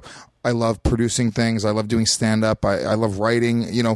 I've now put myself into a position. I'm going you talked about, Rogan being a Renaissance man, or are you kind of doing what you want to do? Or are you hiking Mount Kilimanjaro? I'm now in a position in my career. I'm moving into, this almost second life of, the second. I almost look at like every 10 years as like a new chapter in your comedy career. Yeah. It's like, you what happens at the end of that first 10 years, and it's like you got to a certain level. Now I'm kind of in this second phase, where I've been doing comedy for, my second decade. And it's like, I almost feel like, if I stop working, I'm a hippie. I'm a salesman too. So my mentality is like, I could, if I turn left instead of turning right one day, I could set my whole life on a different trajectory. Yeah. Who knows what the fuck could happen, right? Oh, I do that all the time. And it's like I almost obsess over it. So I go like, all right, well, I constantly have to consider what's the right move. What's the right move? And now I'm in a position in my career where everything that I do holds value. I love everything that I'm doing. I'm not doing anything where I'm going like, I fucking hate coming in here. I hate doing this. Yeah. Love it all, And I would like to eventually start replacing the things that I'm doing that that are all work. Like say, all right, well, maybe I don't need to, do this other thing, and I can start shooting guns, which I've gone shooting 3 times, and I fucking love it. Can you shoot guns in California? Yeah. I can just go to a range and just shoot? Yeah. Oh, I might do that tomorrow. The only problem is all the ranges are in the bad neighborhoods, so sometimes you see the cholos in there in the khakis and the wife beaters practicing for the weekend, I guess. It's okay. But it is kind of crazy when you see gangbangers in a gun range Yeah, because I went in one time and I realized, oh fuck, these are like, this is a legit gang. They're all in here working out or whatever. And I had a panic attack. Really? And I started crying. No. And then they started fucking getting scared of me. Because they're like, who's this fucking crazy white boy who's got tears in his eyes? I also didn't have my headsets on. So I was hearing how loud the guns were, and it was making me jump. It was fucking crazy. Yeah, I never shot guns before. Maybe 2 years ago, a fan of mine hit me up and was like, let's go out to the woods and shoot guns. Sounds like a terrible idea, but I was like, Chris Kyle got killed. Yeah, literally the story of Chris Kyle, right? But I was like, fuck it. We went out, and this guy is super cool. Fucking great dude out in Connecticut. Him and his wife would just like make us edibles, and we just go shoot fucking pistols and what do they call it? Compound bow. Hit a compound bow. Have you ever shot a compound bow? Yeah. Dude, that is fucking dude. Shooting guns. Look, I don't believe that people should be able to just walk in, buy a gun, and have a death stick where they could pull the trigger and take somebody else's life. I think that there should be a lot of red tape there. Yeah. There's a lot of crazy people in the world that, I shot guns in Texas. They were like, fill out this thing. Are you a felon? No. It's a fucking... They just trusted that I wasn't a felon. All I wrote no. There was no word on it. There was no background check. There was nothing. I mean, it's kind of crazy to me, and I could literally just turn and kill somebody. It's as simple as that. If I was suicidal, that's the crazy thing. There's no safety on the gun when you're in a gun range where someone couldn't just turn and shoot you in the head. Yeah, it's crazy. Like there's no rope on the gun where it doesn't turn. You can't take it. And look, I understand the people that are like, yeah, dude, but I'm not a criminal. I'm very responsible. And believe me, after I've held a gun a few times, I go, yes, it is good to know how to use this. Oh, yeah. It's really good to know how to load a clip, take it off, safety, cock it and shoot it. The value there, because you see in movies all the time, right? I was watching The Purge. We mentioned The Purge before, right? And the fucking one chick, in The Purge, every scene, somebody's about to die and then they get shot to death from somebody from behind. That happens like 100 times in The Purge, right?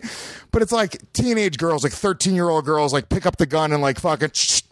Yeah. You would never in a million years. No. We went shooting guns with Michelle Wolf, who's a brilliant comic. Everyone really brought up Michelle Wolf. She's awesome. She's so cool. Yeah. What a cool chick, man. She's fucking really funny, and she's actually a great broad. Yeah. I don't know if she'd like me calling her a great broad, but her name's come up. She's great. She's also super cool. Yeah. But we went shooting a gun. She's a woman. Okay, she's fucking shit. She's shooting at a target. She's shaking. She starts shooting it at the ground. It was bananas. There's no way a 13-year-old is going to pick it up and go, okay, now I can shoot a gun. Sorry. First time I held a gun in my hand, you're like, this is fucking scary. Yeah. This is a death stick, okay? Oh, yeah. But I do believe that if we do have guns and they are out there, I think that it's more valuable to give people a few lessons on how to use them, whether it's in school or at a younger age. So if something does ever happen where there is a gun and they have to pick it up, they don't hurt themselves. They find a gun in the woods. You know what I'm saying? You know how to put it on safety. You know how to pick it up. You know how to make sure to check that there's not a bullet in the chamber. Those are valuable things to learn. Because the first time I loaded a clip, I was like, oh my God, is this thing going to go off? And I'm loading the clip. I don't even know. I have no fucking clue how there's no danger in putting a bullet into the clip. There's absolutely no danger. But because it's this thing that you're not familiar with, I'm in New York. I grew up, with a very liberal family. Just a bullet in your hand. You're like, wow, this is fucking dangerous. Yeah. Take this bullet away from me. I think there's real value there. I never shot a gun all growing up. And then one day my roommate, we were living in LA and he was like, hey, let's go shoot guns. And we went and we did it and we enjoyed it. And then my wife's a redneck. My wife grew up shooting guns and she has a gun. She was like, oh, she has a gun. Oh yeah. And you hold on, you hadn't shot a gun before and you were with her. And she had a gun. She owned a gun. And you had never shot it. Yeah. That's crazy to me. Yeah, and she was like took it, like you could see her face change. Once she pulled her gun out and put it in her purse to take it down to the firing range, you could see her face change. Like, and I was like, whoa, and she got real serious. And to this day is like real serious. But I've shot what's really fun is going to the gun range in Vegas. I hear it's crazy. Out in the desert. No. What? On the it's like right off the strip, and they bring you back to this private room, and you're back there, and you're shooting guns that you say, this is shaking organs loose. Like, go cannons. It is crazy. I've done that, and Like, those guns are so intense, you can't fly within 24 hours because you're covered in gunpowder. Really? Yeah. Wow. Yeah, if you do that, they give you a card saying he was here shooting guns. I shot an AK-47. That was the scariest gun that I shot. Yeah. Because so rugged and fuck. Because you shoot an AR-15 or a semi-automatic assault rifle. It's so funny the people that are like, oh, you gotta get rid of the AR-15. Gotta get rid of the AR-15. No grandma's gonna have an AR-15 to protect her home. Yeah. Let me explain to you something. Okay. Give a grandma a handgun. She's not hitting anybody. Sorry. That's it. Give your grandma a handgun, she's gonna probably kill herself. That she's done. There's no way. A handgun is you gotta be good with it. Yeah. It's a skill. Dude, my wife's gun, I could not hit the target 10 feet from me. Yeah. Because it's a smaller... It's a skill, dude. And my wife just pop, pop, pop. Right in the dick. Yeah, what's crazy is my wife always says, if someone breaks into the house, give me my gun. I'll deal with it. Yeah. Because my wife Bert, does not... Put your little dick away. Yeah, she does not have a This guy's laughing. buddy. Bert, show him your dick. I'm going to shoot him, okay? And I'll probably end up shooting one of our kids first. Yes. Because I was walking back here one time. She goes, hey, will you take the garbage out? And I was like, yeah. And I have this flashlight that's also a taser. And so if I'm doing stuff outside at night, I always have that flashlight because it doubles. She thought I wasn't taking out the trash, so she went out and did it. And I cut this corner right as she cut the corner, and I immediately pulled the trigger on the taser. And my wife's like, what the fuck? And I was like, sorry, you caught me off guard. And she was like, if that had been a gun, you would have just shot me. I was like, definitely I would have shot you. Thank God I don't have a gun. Yeah. That's funny. But my wife's like, if I pull that gun out, I'm killing somebody. Yeah. She's got hollow point bullets in it. But see, that's the thing. Your wife knows how to use it. She's, educated. She grew up around guns. But if you want a grandma to protect herself, give her an AR-15. There's no kickback. She could literally, from 100 feet away, she could put a bullet in between a gangster's eyes. Yeah. I'm telling you, dude, the scope, you just look through the scope and you're like, okay, I gotta just point the scope where the crosshairs line up in between his eyes, and then I just tap the button, and then it's not even that big of a sound. It's kind of like pop. Yeah. And that's it, and then he's dead. And then, if I miss, I can just go pop, pop, pop, pop, pop, pop, pop, pop, pop, pop, pop, pop, pop, and light up him and his whole crew. Get the fuck out of here. My grandmother is having a semi-automatic assault rifle, okay? And I'm not giving her a handgun. That's the other problem that I hate is like, look, once again, I don't have a real horse in this race because I just don't have a gun, so I really think they're funny shit. They're fun. Yeah, they're funny shit. But just admit they're fun. Stop pretending it's for any other reason. Yeah. They're fun. It really feels fun to have a gun in your hand. Dude, if you have a water gun, think about how awesome you feel. If you have a water gun and you squirt somebody, you're like, they're just a projectile. There's something about shooting somebody. If I could put a trigger on my dick, I would love that. Well, dude, think about shooting a load all over a girl's face. Think about the power you feel there. Yeah. There's a connection. There is. And the thing is that they go, we need to get rid of all guns. Well, we're just going to get rid of all the people that were not doing bad things with them. Yeah. All the people like me who would be like, I'm going to go turn in my gun because that's the law. Yeah. So then I no longer have a gun. Yeah. And all the people. All the bad guys, they don't care. They're bad guys. Yeah. They're already committing crimes. Yeah. I was like, it's a big problem. And people. This is good that we have a conversation like this because neither of us have a horse in the race. Yeah. We're not. I'm not against guns. I'm not for them. I feel like from a very human perspective, I got a fucking kid. People are stupid. People drive recklessly. People drunk drive all the time. There's a lot of tests to go get a driver's license. There's a lot of red tape. There's a lot of signs out there. There's a lot of paint on the ground. There's a lot of traffic stops, and there's all of these crazy regulations and rules because the truth is, it can be a dangerous tool. It's big machine. To get a motorcycle. Getting a motorcycle is extremely difficult. I mean, because you have to pass a test that is pretty tough. Yeah, you have to legit know how to drive a motorcycle. So I almost feel like the same type of restrictions you have, or I even more so.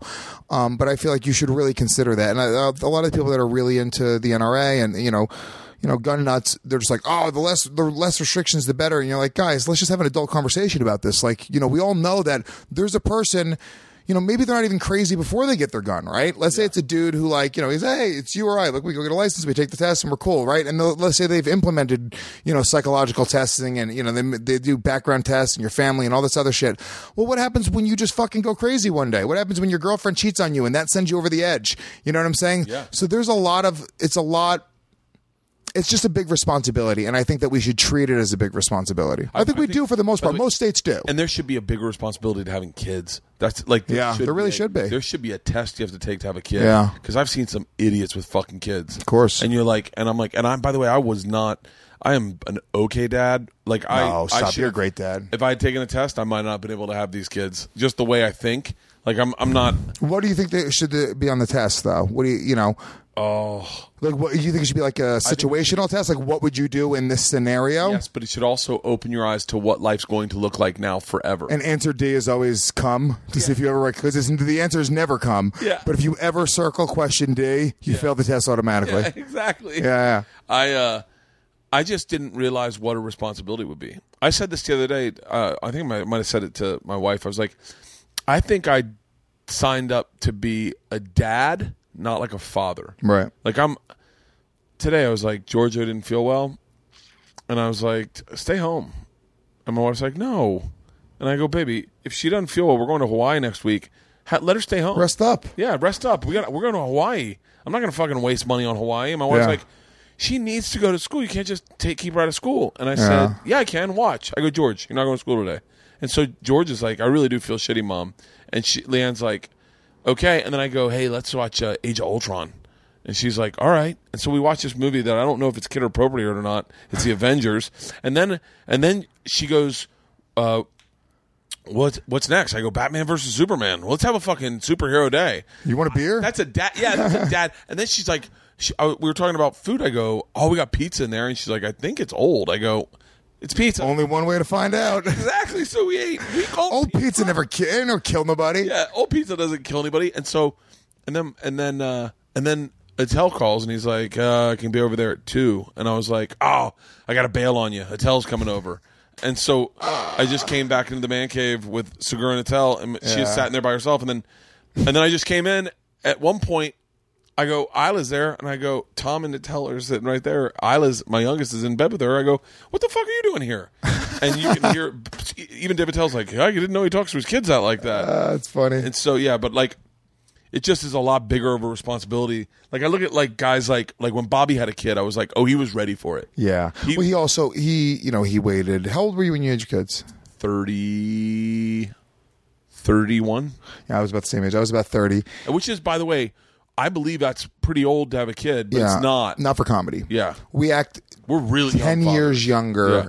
Comedians act 10 years younger. If you meet a 25-year-old comedian, they're acting like they're 15 years old in their life. Yep. They're acting like they're kids. I'm 35 years old. I act like I'm 25. The people that live the way that I live my life are 25 years old. Yeah, I act like I'm 35. Like I was responsible today because I was like, I didn't feel good, and I was like, I'm not going to go to the store because I'm going to run myself down. Yeah. If I go to the store tonight, I'll end up staying there late. Now I find out that Attell's going, you're going, Segura's going, and I was like, you're going, Bert. And then all of a sudden I'm like, fuck, I should call up Adam and be like, I'm feeling better, and then I was like, no, I need to sleep. Like, I've been on the road really hard.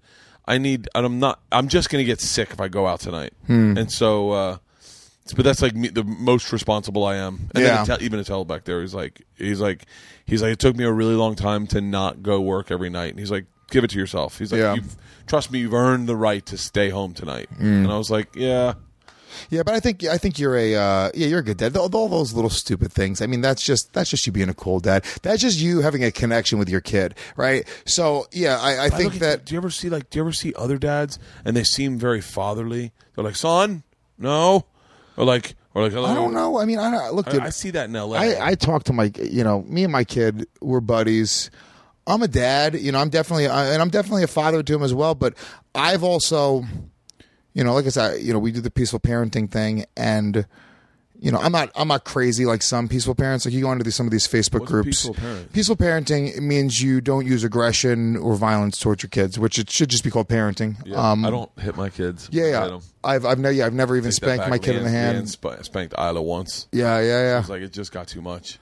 And if you ask your wife, she'll probably admit that it was a mistake. Oh yeah, it was so big, and I got really upset. I go, whoa, that's like a It's a decision we made. Yeah. She's like, you weren't there. You don't know what the fuck was going on. Yeah, and look, I'm not. I don't. I hate to look. I do judge parents that hit their kids. I hate to be. I got to be honest with you. I do. If you're going to judge people for shit, striking a child is something you should judge them for. I don't know. I think it's. Did you get hit? Yeah, I got fucked up. My mom would like close fist punch me in the face, belts, weapons. Fucking like real deal. My mom, from when I was I remember being like 7, my mom punching me at 7, just going like, I'm a child. Like just having that idea, be like, how are you punching me? You're an adult. I'm a child, right? I just really, really young. So I think I went extreme maybe for that reason. I don't know. Some parents will, they'll tell you like you, if your kid's like in the park and won't leave, like, oh, well, I'm going to leave. And you start to walk away and then the kid goes, no. And then the kid chases after you. They say that that's like too far, that's threatening abandonment. I'm not crazy like that. You know what I'm saying? Like I'll punish my son in the sense that if he's acting up, which to be honest, he doesn't too often, but I'll say, okay, well, you're going to hang out for a few minutes, cool off for 5 minutes, hang out at the table, and he'll cry a little bit. And they'll say, oh, that's controlling. You're not supposed to do that to your kid. So I'm not a fucking lunatic, but no, I don't strike my son. We were talking about it before. Kids mimic us. If you hit a child, you are programming them to believe that you use aggression, physical aggression, in order to get what they want out of people. Yeah. And it's funny because I love MMA, but I don't believe that that's the way that you should be programming fucking kids. And then I also don't threaten violence. He's never threatened. That was another thing. Even when my mom wasn't hitting me, my mom would constantly be threatening to hit me. Like, if you don't do this, you're going to get your ass beat. And that's a thing that even people that are like, maybe they like, oh, I have to spank once a year, but the threat of a spank is just constantly looming.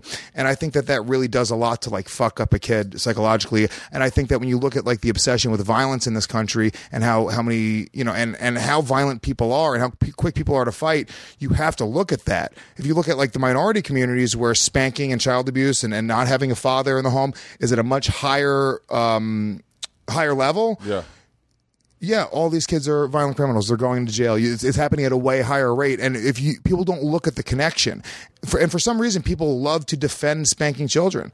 People will listen to this and they're going to go, yeah, but you got to see your kid. They don't always listen. They don't. And you're like, dude, are you crazy? There's a great Stefan Molyneux had a great quote where he talked about it. Stefan Molyneux, he's like a libertarian. Like, he's who I really started researching. He's the one that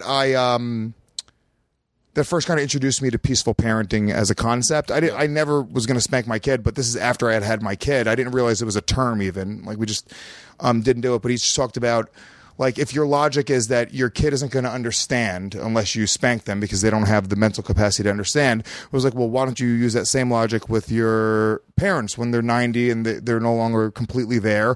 And, let's say they forget something. Well, why don't you take them over your knee and start spanking them, because that's the only way that they're going to understand. Yeah. And we don't apply that to anybody, but we do it with children because we treat children like they're second-class citizens, when in the reality, they're actually even more important than us. Any good parent looks at their child as being more important than them.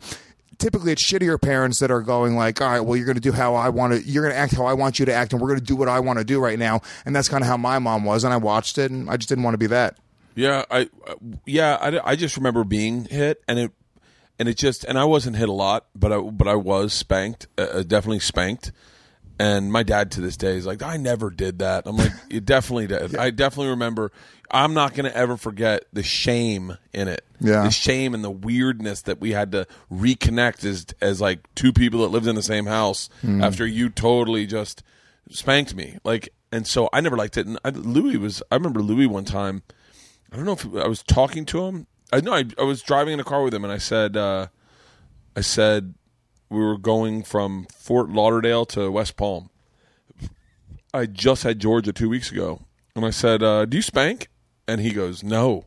And I said, "Why not?" And he goes, "'Cause I didn't like it." And he's like, "So why would I do something I didn't enjoy? Like, why would I do that?" And then I remember being in a fraternity, and I remember when you had the opportunity to haze, because we were hazed really bad. We were hazed.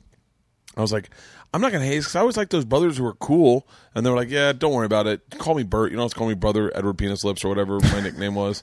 I was like, just call me Bert. Be cool. If I need a cigarette or a dip, I might ask for one, but if it's your last one, I'm not going to take it.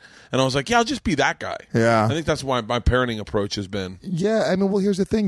We all use that approach. How you look at yourself. How do people get something out of you? It's not by hitting you and punching you and threatening you and shaming you and calling you names. It's by saying, "Hey, I respect you," right? If you want to, I have a sales background, but if I want to impress a client, right, and I want a client to act how I want them to act, right? I want to get money out of a client, right? Yeah. I don't hit them. How do I get it? I try to appease what they're looking for, and I try to give them what they're looking for, and I try to come to their level, So that's what I do with my son. It's a very similar approach. And my son, I don't know, maybe I got lucky and I have the sweetest fucking kid in the world, right? I don't think so. I don't think it's a coincidence that we speak to my kid. If my son starts having a meltdown, I don't go, get in the fucking car. It's my way or the highway. Yeah. Which I think a lot of parents, good parents, not even bad parents, I would say, that's not a crazy thing for most parents. Even that, most people are going like, that's not crazy. That's what a fucking dad would do. A lot of dads I watch do that most people would consider good dads. But what I do is I take a knee and I say, James, let me explain to you why you need to get in the car. Let me explain to you the benefit of you getting in the car right now and why it's going to work out for you and why you shouldn't be crying. And have a conversation. And it may take a little more time, but I'm not programming my kid to go and do that to other people. I'm the guy that, like, if somebody fucks with me or my friends in the street, I'm willing to go fist fight them, right? I'm ready, very ready to go, right? And it's not a good thing. You know what I'm saying? I don't do it anymore. I'm not, like, as quick to fucking, if something goes down, like, I'm definitely not a pussy and I wouldn't hide from it. Yeah. But now that I have a kid, my dad was stabbed to death when I was a child. He was murdered. You know what I'm saying? Like, I have a huge fear of, like, getting into a fight and something going down and not being there for my kid. Yeah. So, but that comes from a place. That comes from a need to prove myself. It comes from, my mom hitting me and me shrinking down and now having a need to prove my manhood. That sucks. My kid should never have a need to prove his manhood or his worth. He's told that he's loved every day. He's told that he's worth something every day. And in my opinion, that's the way that we should be treating kids. And I think that that's the answer to all this bullshit. Fuck dirty jokes, racism, gun control, all this other shit, dude. If we just start treating our fucking kids right, if everybody made a commitment to just treat our kids right, I believe that we will go leaps and bounds as a society. That's the one thing that I take from being a parent. I'm telling you, I'm watching it happen. I'm watching this child grow into the world, and he can affect it in a negative way or he can affect it in a positive way. And it's my responsibility to make sure that he affects it in a positive way. I watched a dad at our school berate his child in the most unhealthy way. Yeah. The kid was crying, and he just sat him down, and he got down on his level and started... I'm telling, and it was at school, and I was like, I know he's not hitting him, but he's definitely fucking him up. Yes, he's really fucking him up. And I was like, I wanted to say something, but I'm like, so hard, dude, so hard. I don't think it's. I mean, my dad it was so interesting, is my dad did spank me, not a ton, but we always gotten threatened with the kitchen spoon. You get hit by the spoon if you act it up. But my dad one time in San Francisco. Think about how crazy that is. Like, think about like. It's like they'd show you the weapon. Yeah. It's like a thug coming to rob you and they show you the gun. Yeah. No, I didn't use it on you, but I'm just showing it to you. Think about that fear tactic. That's crazy. My mom would be like, "That does it. I'm going to get the kitchen spoon." And you'd be like, "Okay, I'm done. I swear to God. And she'd be like, "Are you sure?" And I'd be like, "Yeah. You don't have to take out a weapon to hit me." Like, and so let's not bring a third party into this. But Mom, you're twice my size. Yeah. You can do it without the weapon. Yeah. I'm also not going to hit you back. Yeah, I can't hit. Yeah, that was so fucked up. I'm not going to hit you back. You could probably just use your hand. But we were in San Francisco one time, and this guy was really fucking lighting up his daughter, and he was like dragging her. No, I would say something. I couldn't even deal with it. And my dad followed this guy down it was down by the Fisherman's Wharf, and the guy was taking her out and like outside the restaurant, around the corner of the restaurant I think he was going to hit her in the back where no one was looking. And my dad walked around and he's like, "Get your hands off that fucking child right now. I'm calling the fucking police." And you watch this little girl go, "Thank you, but you're just making it worse." Yeah. And this guy got in my dad's face, and then I got up, and then my dad's a lawyer, so my dad said something to him. My dad's like, "Hey man, take some breaths. Let's talk." Yeah. And then the guy starts breathing, and he's like, It's okay. It's just a kid." And then the guy's like, and then the guy said, I'm sorry, man. You're right." And my dad's like, I've been there a million times.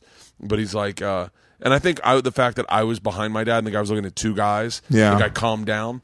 How old were you during this? This is right when we had Georgia. Okay. Oh, so wow. Okay. 32, maybe 33. Yeah. But yeah, I don't. Yeah. I don't raise the one bad parenting thing we've ever done that me and my wife were like, we really fucked that one up. The girls got into a fight and it was really bad. And my wife's like, you took bets? Yeah, we did a Thunderdome in the living room. We dressed him up in hockey gear and we're like, let's go, girls. We said to the girls, we're like, you need to appreciate your sisters, and they were still being bitches about it. Like really, like I don't need to appreciate her. And my wife's like, maybe if we sent you guys to boarding school, and it seemed to register with Georgia, but Ida was still thugged out. And my wife's like, you know what? That's it. I'll tell you what, we're sending you to the boarding school. And I was like, yep. And then we started like selling it, like, you know what? Pick you up on the bus tomorrow. Get on with fucking 40 other girls that you don't know. Everyone's in blue uniforms. Take you out. And Georgia starts crying, going, I don't want to go to boarding school. But Isla's still like, send me upstate, motherfucker. Yeah. She's like thugged out, folding her clothes. Like, how old is Isla at this time? How old is Georgia? This was very recent. Yeah. This is when we were renovating the house. And so we were all living in 2 rooms. We were up each other's ass. Yeah. The girls were fighting. And it got to the point where we had to sell it so hard to Isla that finally she bought it. She starts crying, but Georgia's over fucking whelmed. Halfway through, I had to like start saying the boarding school wasn't going to be that bad. I was like, they got horses. You turned her into her cutter. Yeah.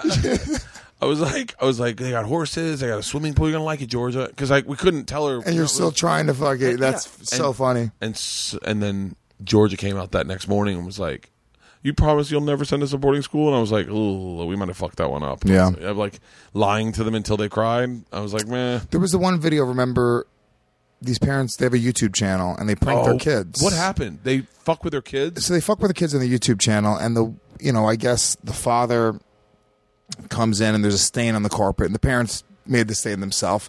And the father just starts freaking out. Like, and there's like 3 kids, like, who fucking did this, Dad? Who did this? And he's yelling in the kid's face, like, and you're going like, all right, like, I get that it's a prank, but kids aren't developed enough to really grasp their emotions, right? Yeah. They don't, you're fucking with like, I don't know. I'm not a fucking scientist, right? I'm sure this would be a way better conversation with somebody like Joe Rogan who probably knows this shit. You know what I'm saying? But like chemically, you're doing something there, right? When you're screaming at a kid and they start crying and they shut down and they go like they're oh yeah, you're doing something to them, dude. Don't tell me that there's some sort of psychological thing there, whether it's a chemical thing that's happening, immediately, some sort of like endorphins that are being released, what do they call it? Adrenaline that's being released. You're doing something, and to do it to a child, I think that's crazy. You know what I'm saying? You wouldn't bring a 5-year-old on a roller coaster because that would like fuck them up. They don't they can't truly grasp it. The physical feeling and the emotion of that. So it's like to do that. Remind me to take that video down. we have Isla at like fucking probably 5 years old. Oh my god, dude. On Splash Mountain. So it's a log ride. Yeah, that's not that bad. It's not that bad, but 5-year-olds go on that one. But I just got to show you this. We didn't know that there was a big drop. Oh, she loses her shit. Oh shit. And I'm videotaping it, and she fucking.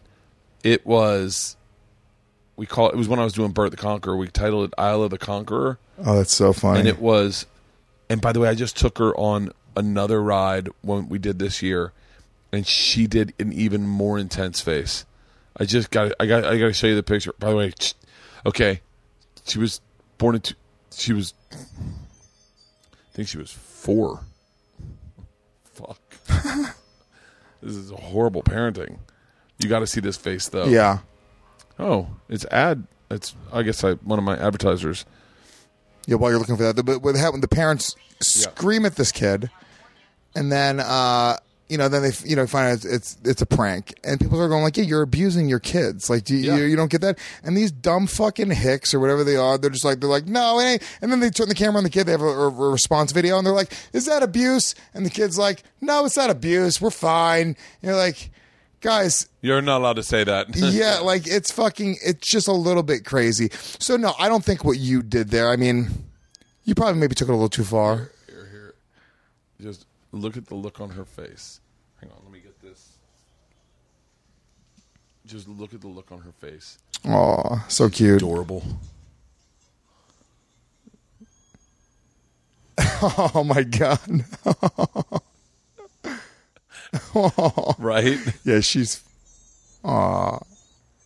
Oh, she liked it, though. She liked it. Aw. And now she loves thrill rides. That's so cute, dude. That's it. That's really cute. It's so funny. As soon as I had a kid, I became like a big softie, and I started loving kids. That wouldn't have meant shit to me 5 years ago. I'd be like, get your dumb kid video out of my face. I'm sitting with... I love kids. Dude, I'm sitting... where was I? Oh, it was in Vegas, and someone had a baby. And they saw me staring at their baby. Yeah. And they said... Hi, weirdo. I'm in dad mode. You got to tell them, though. You're I like, go, I want that nose. I want to just pinch that nose right now. And she goes, do you have children? I said, yeah, I have 2 children. No, I just want that nose. I want that nose. But the nose was perfect. And the kid was just smiling at me. I was like, Yeah. oh, I fucking miss the smell of baby. I know. Like, oh, it's so great. that's the part of me that's like, no, you're in the sweet spot right now. 4 years old was my favorite. it's the best. He's unbelievable right now. He's at an incredible age, but I'm starting to miss like having like a little baby. And me and my son's mother broke up, and I just don't think I could do it again. I don't think I could go through it again. It's so much, dude. Yeah. And where I'm at, like where I was in a different place in my career. I mean, I had a day job when we had the kid. Like, it's people don't even realize, like, young comics, like, you have a day job. It is heaven compared to like when you're really working in comedy. Like, this is an insane amount of work, and you love it, and you're obsessed with it, and you're like, oh, I can't breathe. I open my eyes and I work until I close my eyes. I'm working, and it's this obsession. So, if you have a day job and you can just go home and disconnect and have a beer with friends afterwards, I'm envious of that. Not giving a fuck level about like my career and my job. I wish I could disconnect sometimes. I have that. I can't. I feel like I can't stop. Yeah. I can't stop. I can't stop moving forward because I can't let up. I get panicked and I go, I got to promote that Hawaii show. Like, what am I going to do for that Hawaii video? I need to put a video up for the Hawaii dates. I got Orlando coming up. Oh shit, I got to book my ticket. I want to make sure I got to call people in New York for when I'm in after Skankfest. I have a to-do list that just never ends. That it just keeps on being added. I'll never. Big J, I feel like he just wakes up and he's like, I can't wait to go to the club and fuck around tonight. Yeah, like he seems play like some video games. Yeah, play some video games. Yeah. And then everything will work out. But you got to say, look, Big J, I would say debatably, one of the funniest people on the planet. Easily. In my opinion, the funniest person I've ever met, like as a human. Oh. Like, will make me laugh. Like, if I'm hanging out in a car with Big J, we could be in a fight He and might we'll be the be most laughing. naturally talented comedian. Chappelle talked about the language of funny, and like just people are fluent in the language of funny. Like, Big J is not only fluent in the language of funny, he understands different dialects. Like, and being that funny, the fact that he's not a household name, I think it speaks to the type of attitude, the blasé attitude that he has with his career. And he's great. He's doing great, especially now. He just sort of really hit a stride. He's got an hour and he's got a lot going on. But Big J doesn't have the same type of obsession with work that I have or that you have. And he's basically getting by on being the funniest person on the planet. So talented. But if he had the same type of work ethic and just said, hey, dude, I'm going to, probably not, to be honest with you, probably not. But if he said, I'm going to write a script, and as soon as I hit enter and that's the end of that script, I'm moving on to my next project. Dude, I'm telling you right now, we just sold the thing. Literally, I hung up the phone with my agent, okay? And then I just wrote him an email with the next project. It wasn't like let's celebrate for a moment that we're getting a little bit of dough for this thing. Yeah. It was let's move on to the next project. It was not even for a second am I thinking about that. Look, I mean, if I was making millions of dollars, and if I had Rogan's career where he can just do his podcast, Joe Rogan could just do his podcast, do nothing else in the entire world, I think I would probably stop and smell the roses more. I would learn how to shoot bow and arrows and do jujitsu and do all this other shit. I almost feel like if I was doing jujitsu, even like I just got back into the gym, and I have to convince myself that I'm getting in shape for work. And I have to even when I'm in the steam room afterwards, I'm like, all right, well, I'm going to I'll print out shit that I have to read, and I bring it into the steam room to read while I'm in the steam room. The reason I work out is because I was having very, very low self-esteem and very low ego, like for a period of time. It was because I was so fat. Yeah. And I was having a hard time doing stand-up because I was just depressed. Yeah. And I wasn't feeling good about myself. I don't want to project funny onto other people if I don't feel good. And so I started working out and I lost 40 pounds. And now I feel like I deserve to feel happy. Yeah. I didn't deserve to feel happy when I was fat. You feel great. You walk out, you just get a good workout in, you feel you're eating healthy. You're like, dude, everything connects. Mentally, you connect with yourself. Yeah.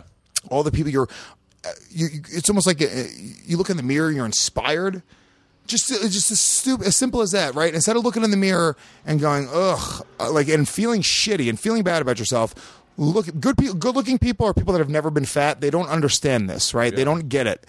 They don't get how looking in the mirror, even if it's just a little bit, can just fucking set your day into a fucked up mood, right? Yeah. And when you're, you look in the mirror, you're like, damn, I fucking look good. I feel good. Your fucking cock's hanging in a certain way. Your balls look big. Whatever it is, you get up and the next meeting you go to or the next conversation you have, you bring that type of energy with you, and that's that. And people that can be fat and happy, God bless them.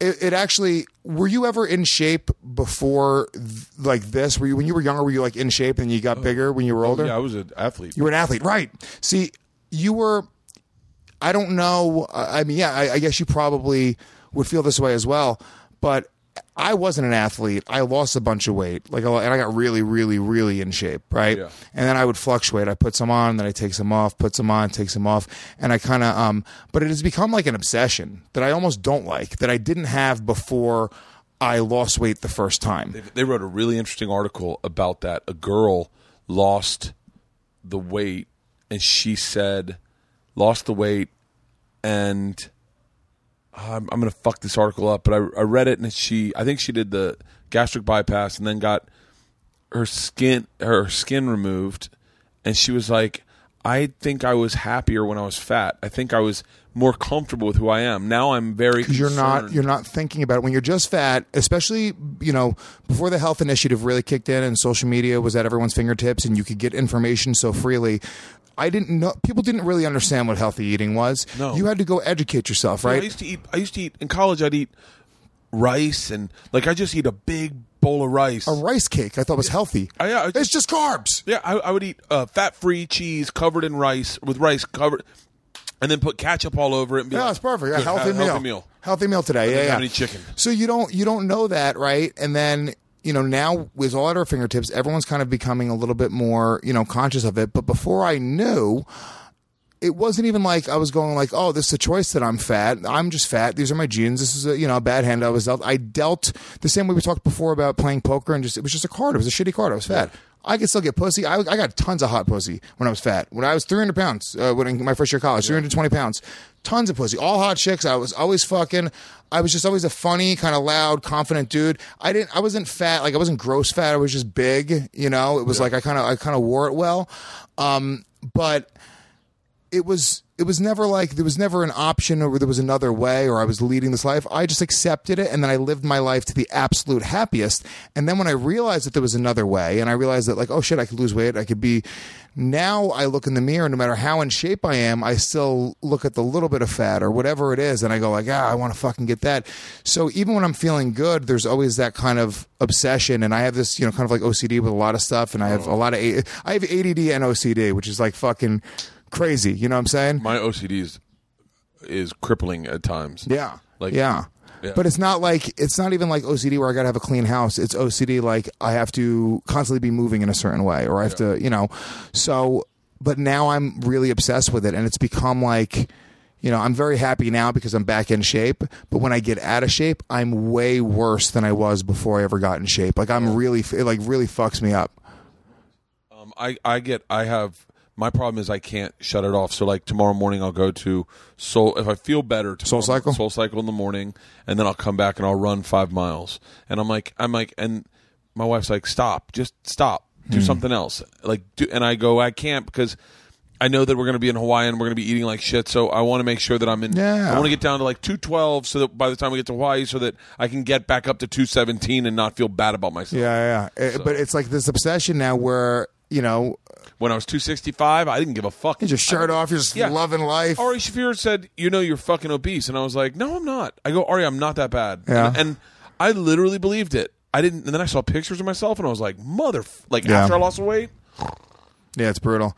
So you do Soul Cycle? You do a regular gym too? Soul Cycle, I was doing CrossFit, but I stopped CrossFit. And now I just run. I ran 4 miles this morning. Just bought a jump rope. It's been changing my life.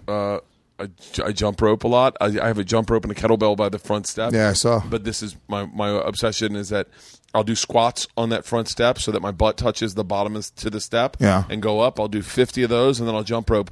I can do 100 quick. Yeah. And I just go let's just get it banging 100. Yeah. You know, don't need to break a sweat. Just banging 100. Add 100 steps to your day. So. Yeah. I do. I'll do like 6 5-minute rounds. Just jumping. Really good cardio. Yeah. I started. I joined Equinox. I joined like the nicest gym you could join. Yeah. Which is like it was like a little treat to myself. And I said, "There's just something about when you go into a really nice like gym. It's very very motivating. Yeah. Very motivating. And like I just came from there. I did Punch Drunk, and then I went to the Equinox in Glendale. I steamed, showered. Shave my head. If you're in between spots, you don't want to come all the way home. You could just pop into the gym, get a steam. I was going to the Russian bathhouses. Oh, dude, there's one in the East Village that I go to. Yeah, that's the one. The 10th Street. 10th Street. Yeah, it's amazing. But it's $45 every time you go, right? 1 month I went 4 times, and I was like, I just spent $200 on bathhouse. I was like, why wouldn't I join Equinox? I get the steam. Yeah. Certain ones have saunas. Certain ones have hot tubs. I have all of them. Anytime I'm in LA, Miami, Chicago, I mean, any big city that I go to, I have a beautiful fucking steam room. Yeah, I might join an Equinox. Dude, listen to me. It's the happiest I've ever been in my entire life. I really mean this. I might get rid of my.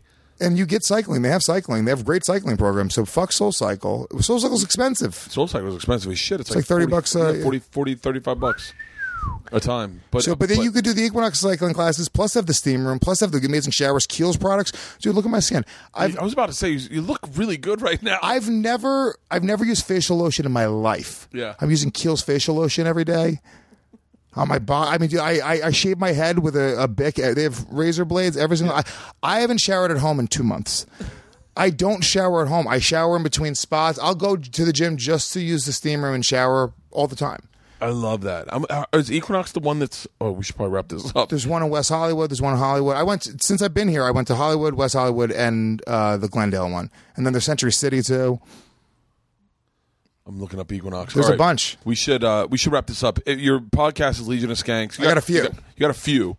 Go to the Gas Digital GasDigitalNetwork.com. Yeah. That's where you get the exclusive access to all this other stuff. But all of the podcasts are for free on iTunes. They're on Google Play. They're on YouTube. They're everywhere. It's 3 podcasts that I have. Legion of Skanks, which is the dirtiest podcast on earth. It's me, Big J, and Dave Smith. That's great. Real Ass Podcast, which is a little bit more kind of like this, a real conversation. It's funny, but it's like much more like we have Legion of Skanks, we get crazy. I love Legion of Skanks. Yeah. It's my favorite one to do because that was when I was the fattest I've ever been. We went in and we were doing bicep. We were just sitting around in Ralph's apartment. Yeah, being dummies. It was great. Are you doing a Legion of Skanks after Skanks Fest?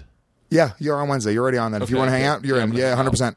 And then, Real Ass Podcast, me and my buddy Zach Amico. It's a great conversation. We do that one twice a week. And then I also do a podcast and a radio show with the UFC middleweight champion, Michael Bisping, where we, heavily into mixed martial arts and, really get into the sport. It's very funny, too. Michael Bisping's just fucking It's really great. Hilarious. It's really great. I mean, yesterday... Michael Bisping's fucking awesome. He's so funny, dude. He goes yesterday on the podcast, he's like, everyone's saying that I'm fucking running from Yoel. My fucking knee's fucked up. I wish I could walk from Yoel. I'm going to crawl from Yoel. Dude, he's such a great ball buster, and he's very self-deprecating. It's a really, really great show. So if you guys dig MMA, even if you don't dig MMA, if you dig a show like this, I think just hearing a fighter and a comedian talk shit in a very real way, and it's very funny. So they're also all available at GasDigitalNetwork.com, and Twitter is Louis J. Gomez. And Matt Fultron said something brilliant one time. Someone's like, what do you think about all these fighters trying to get into comedy and stuff? And Matt Fultron goes, well, I'll tell you what, a few times I've gotten drunk and thought I could be a pro fighter. That's fucking hilarious. So check it out, and check out the podcast that you did with Ari's podcast. Yeah. It's so much fun. It's called Cleavage Day. Cleavage Day. Ari and the Legion of Skanks. We go around in New York City.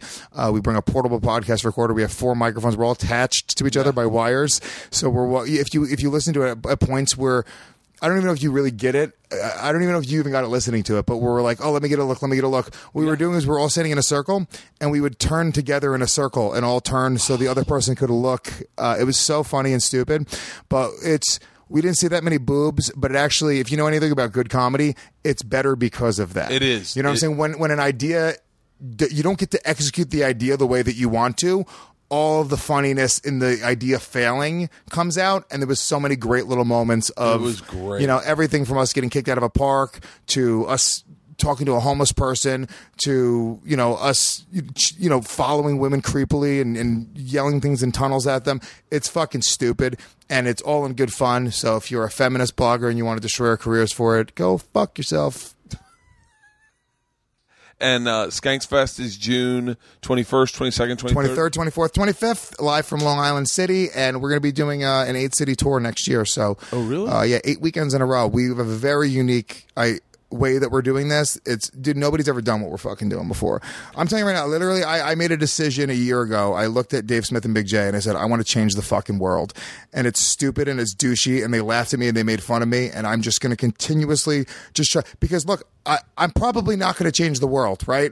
But I'm going to do way bigger shit than if I said, hey, I want to write a dick joke tonight. Yeah. Which if what everyone else is doing. If you want to change the world and you just end up doing theaters, then fuck it. Fuck it. If I could just get an agent that'll fucking book me in some big gigs across the country, then that'll be a good thing. Well, I'm glad that I'm going to be a part of Skanks, the Legion of Skanks Comedy Festival. Of course, man. And dude, I appreciate you doing this. I love you, man. I'm so glad we met in West Nyack fucking 8 years ago. Yeah, however long ago. It was great, dude. It wasn't that long ago. It was probably 5, if I had to guess. Really? It was. I think it was when my son's mother was pregnant. So it had to be about 5 years ago. Because I remember I was about to have a kid, and you gave me advice, and you were like, dude. He was like, that's great, congratulations. I was talking about it at my act. Yeah. And we just kind of like sort of chatted about that. So yeah, I guess she was pregnant. Yeah.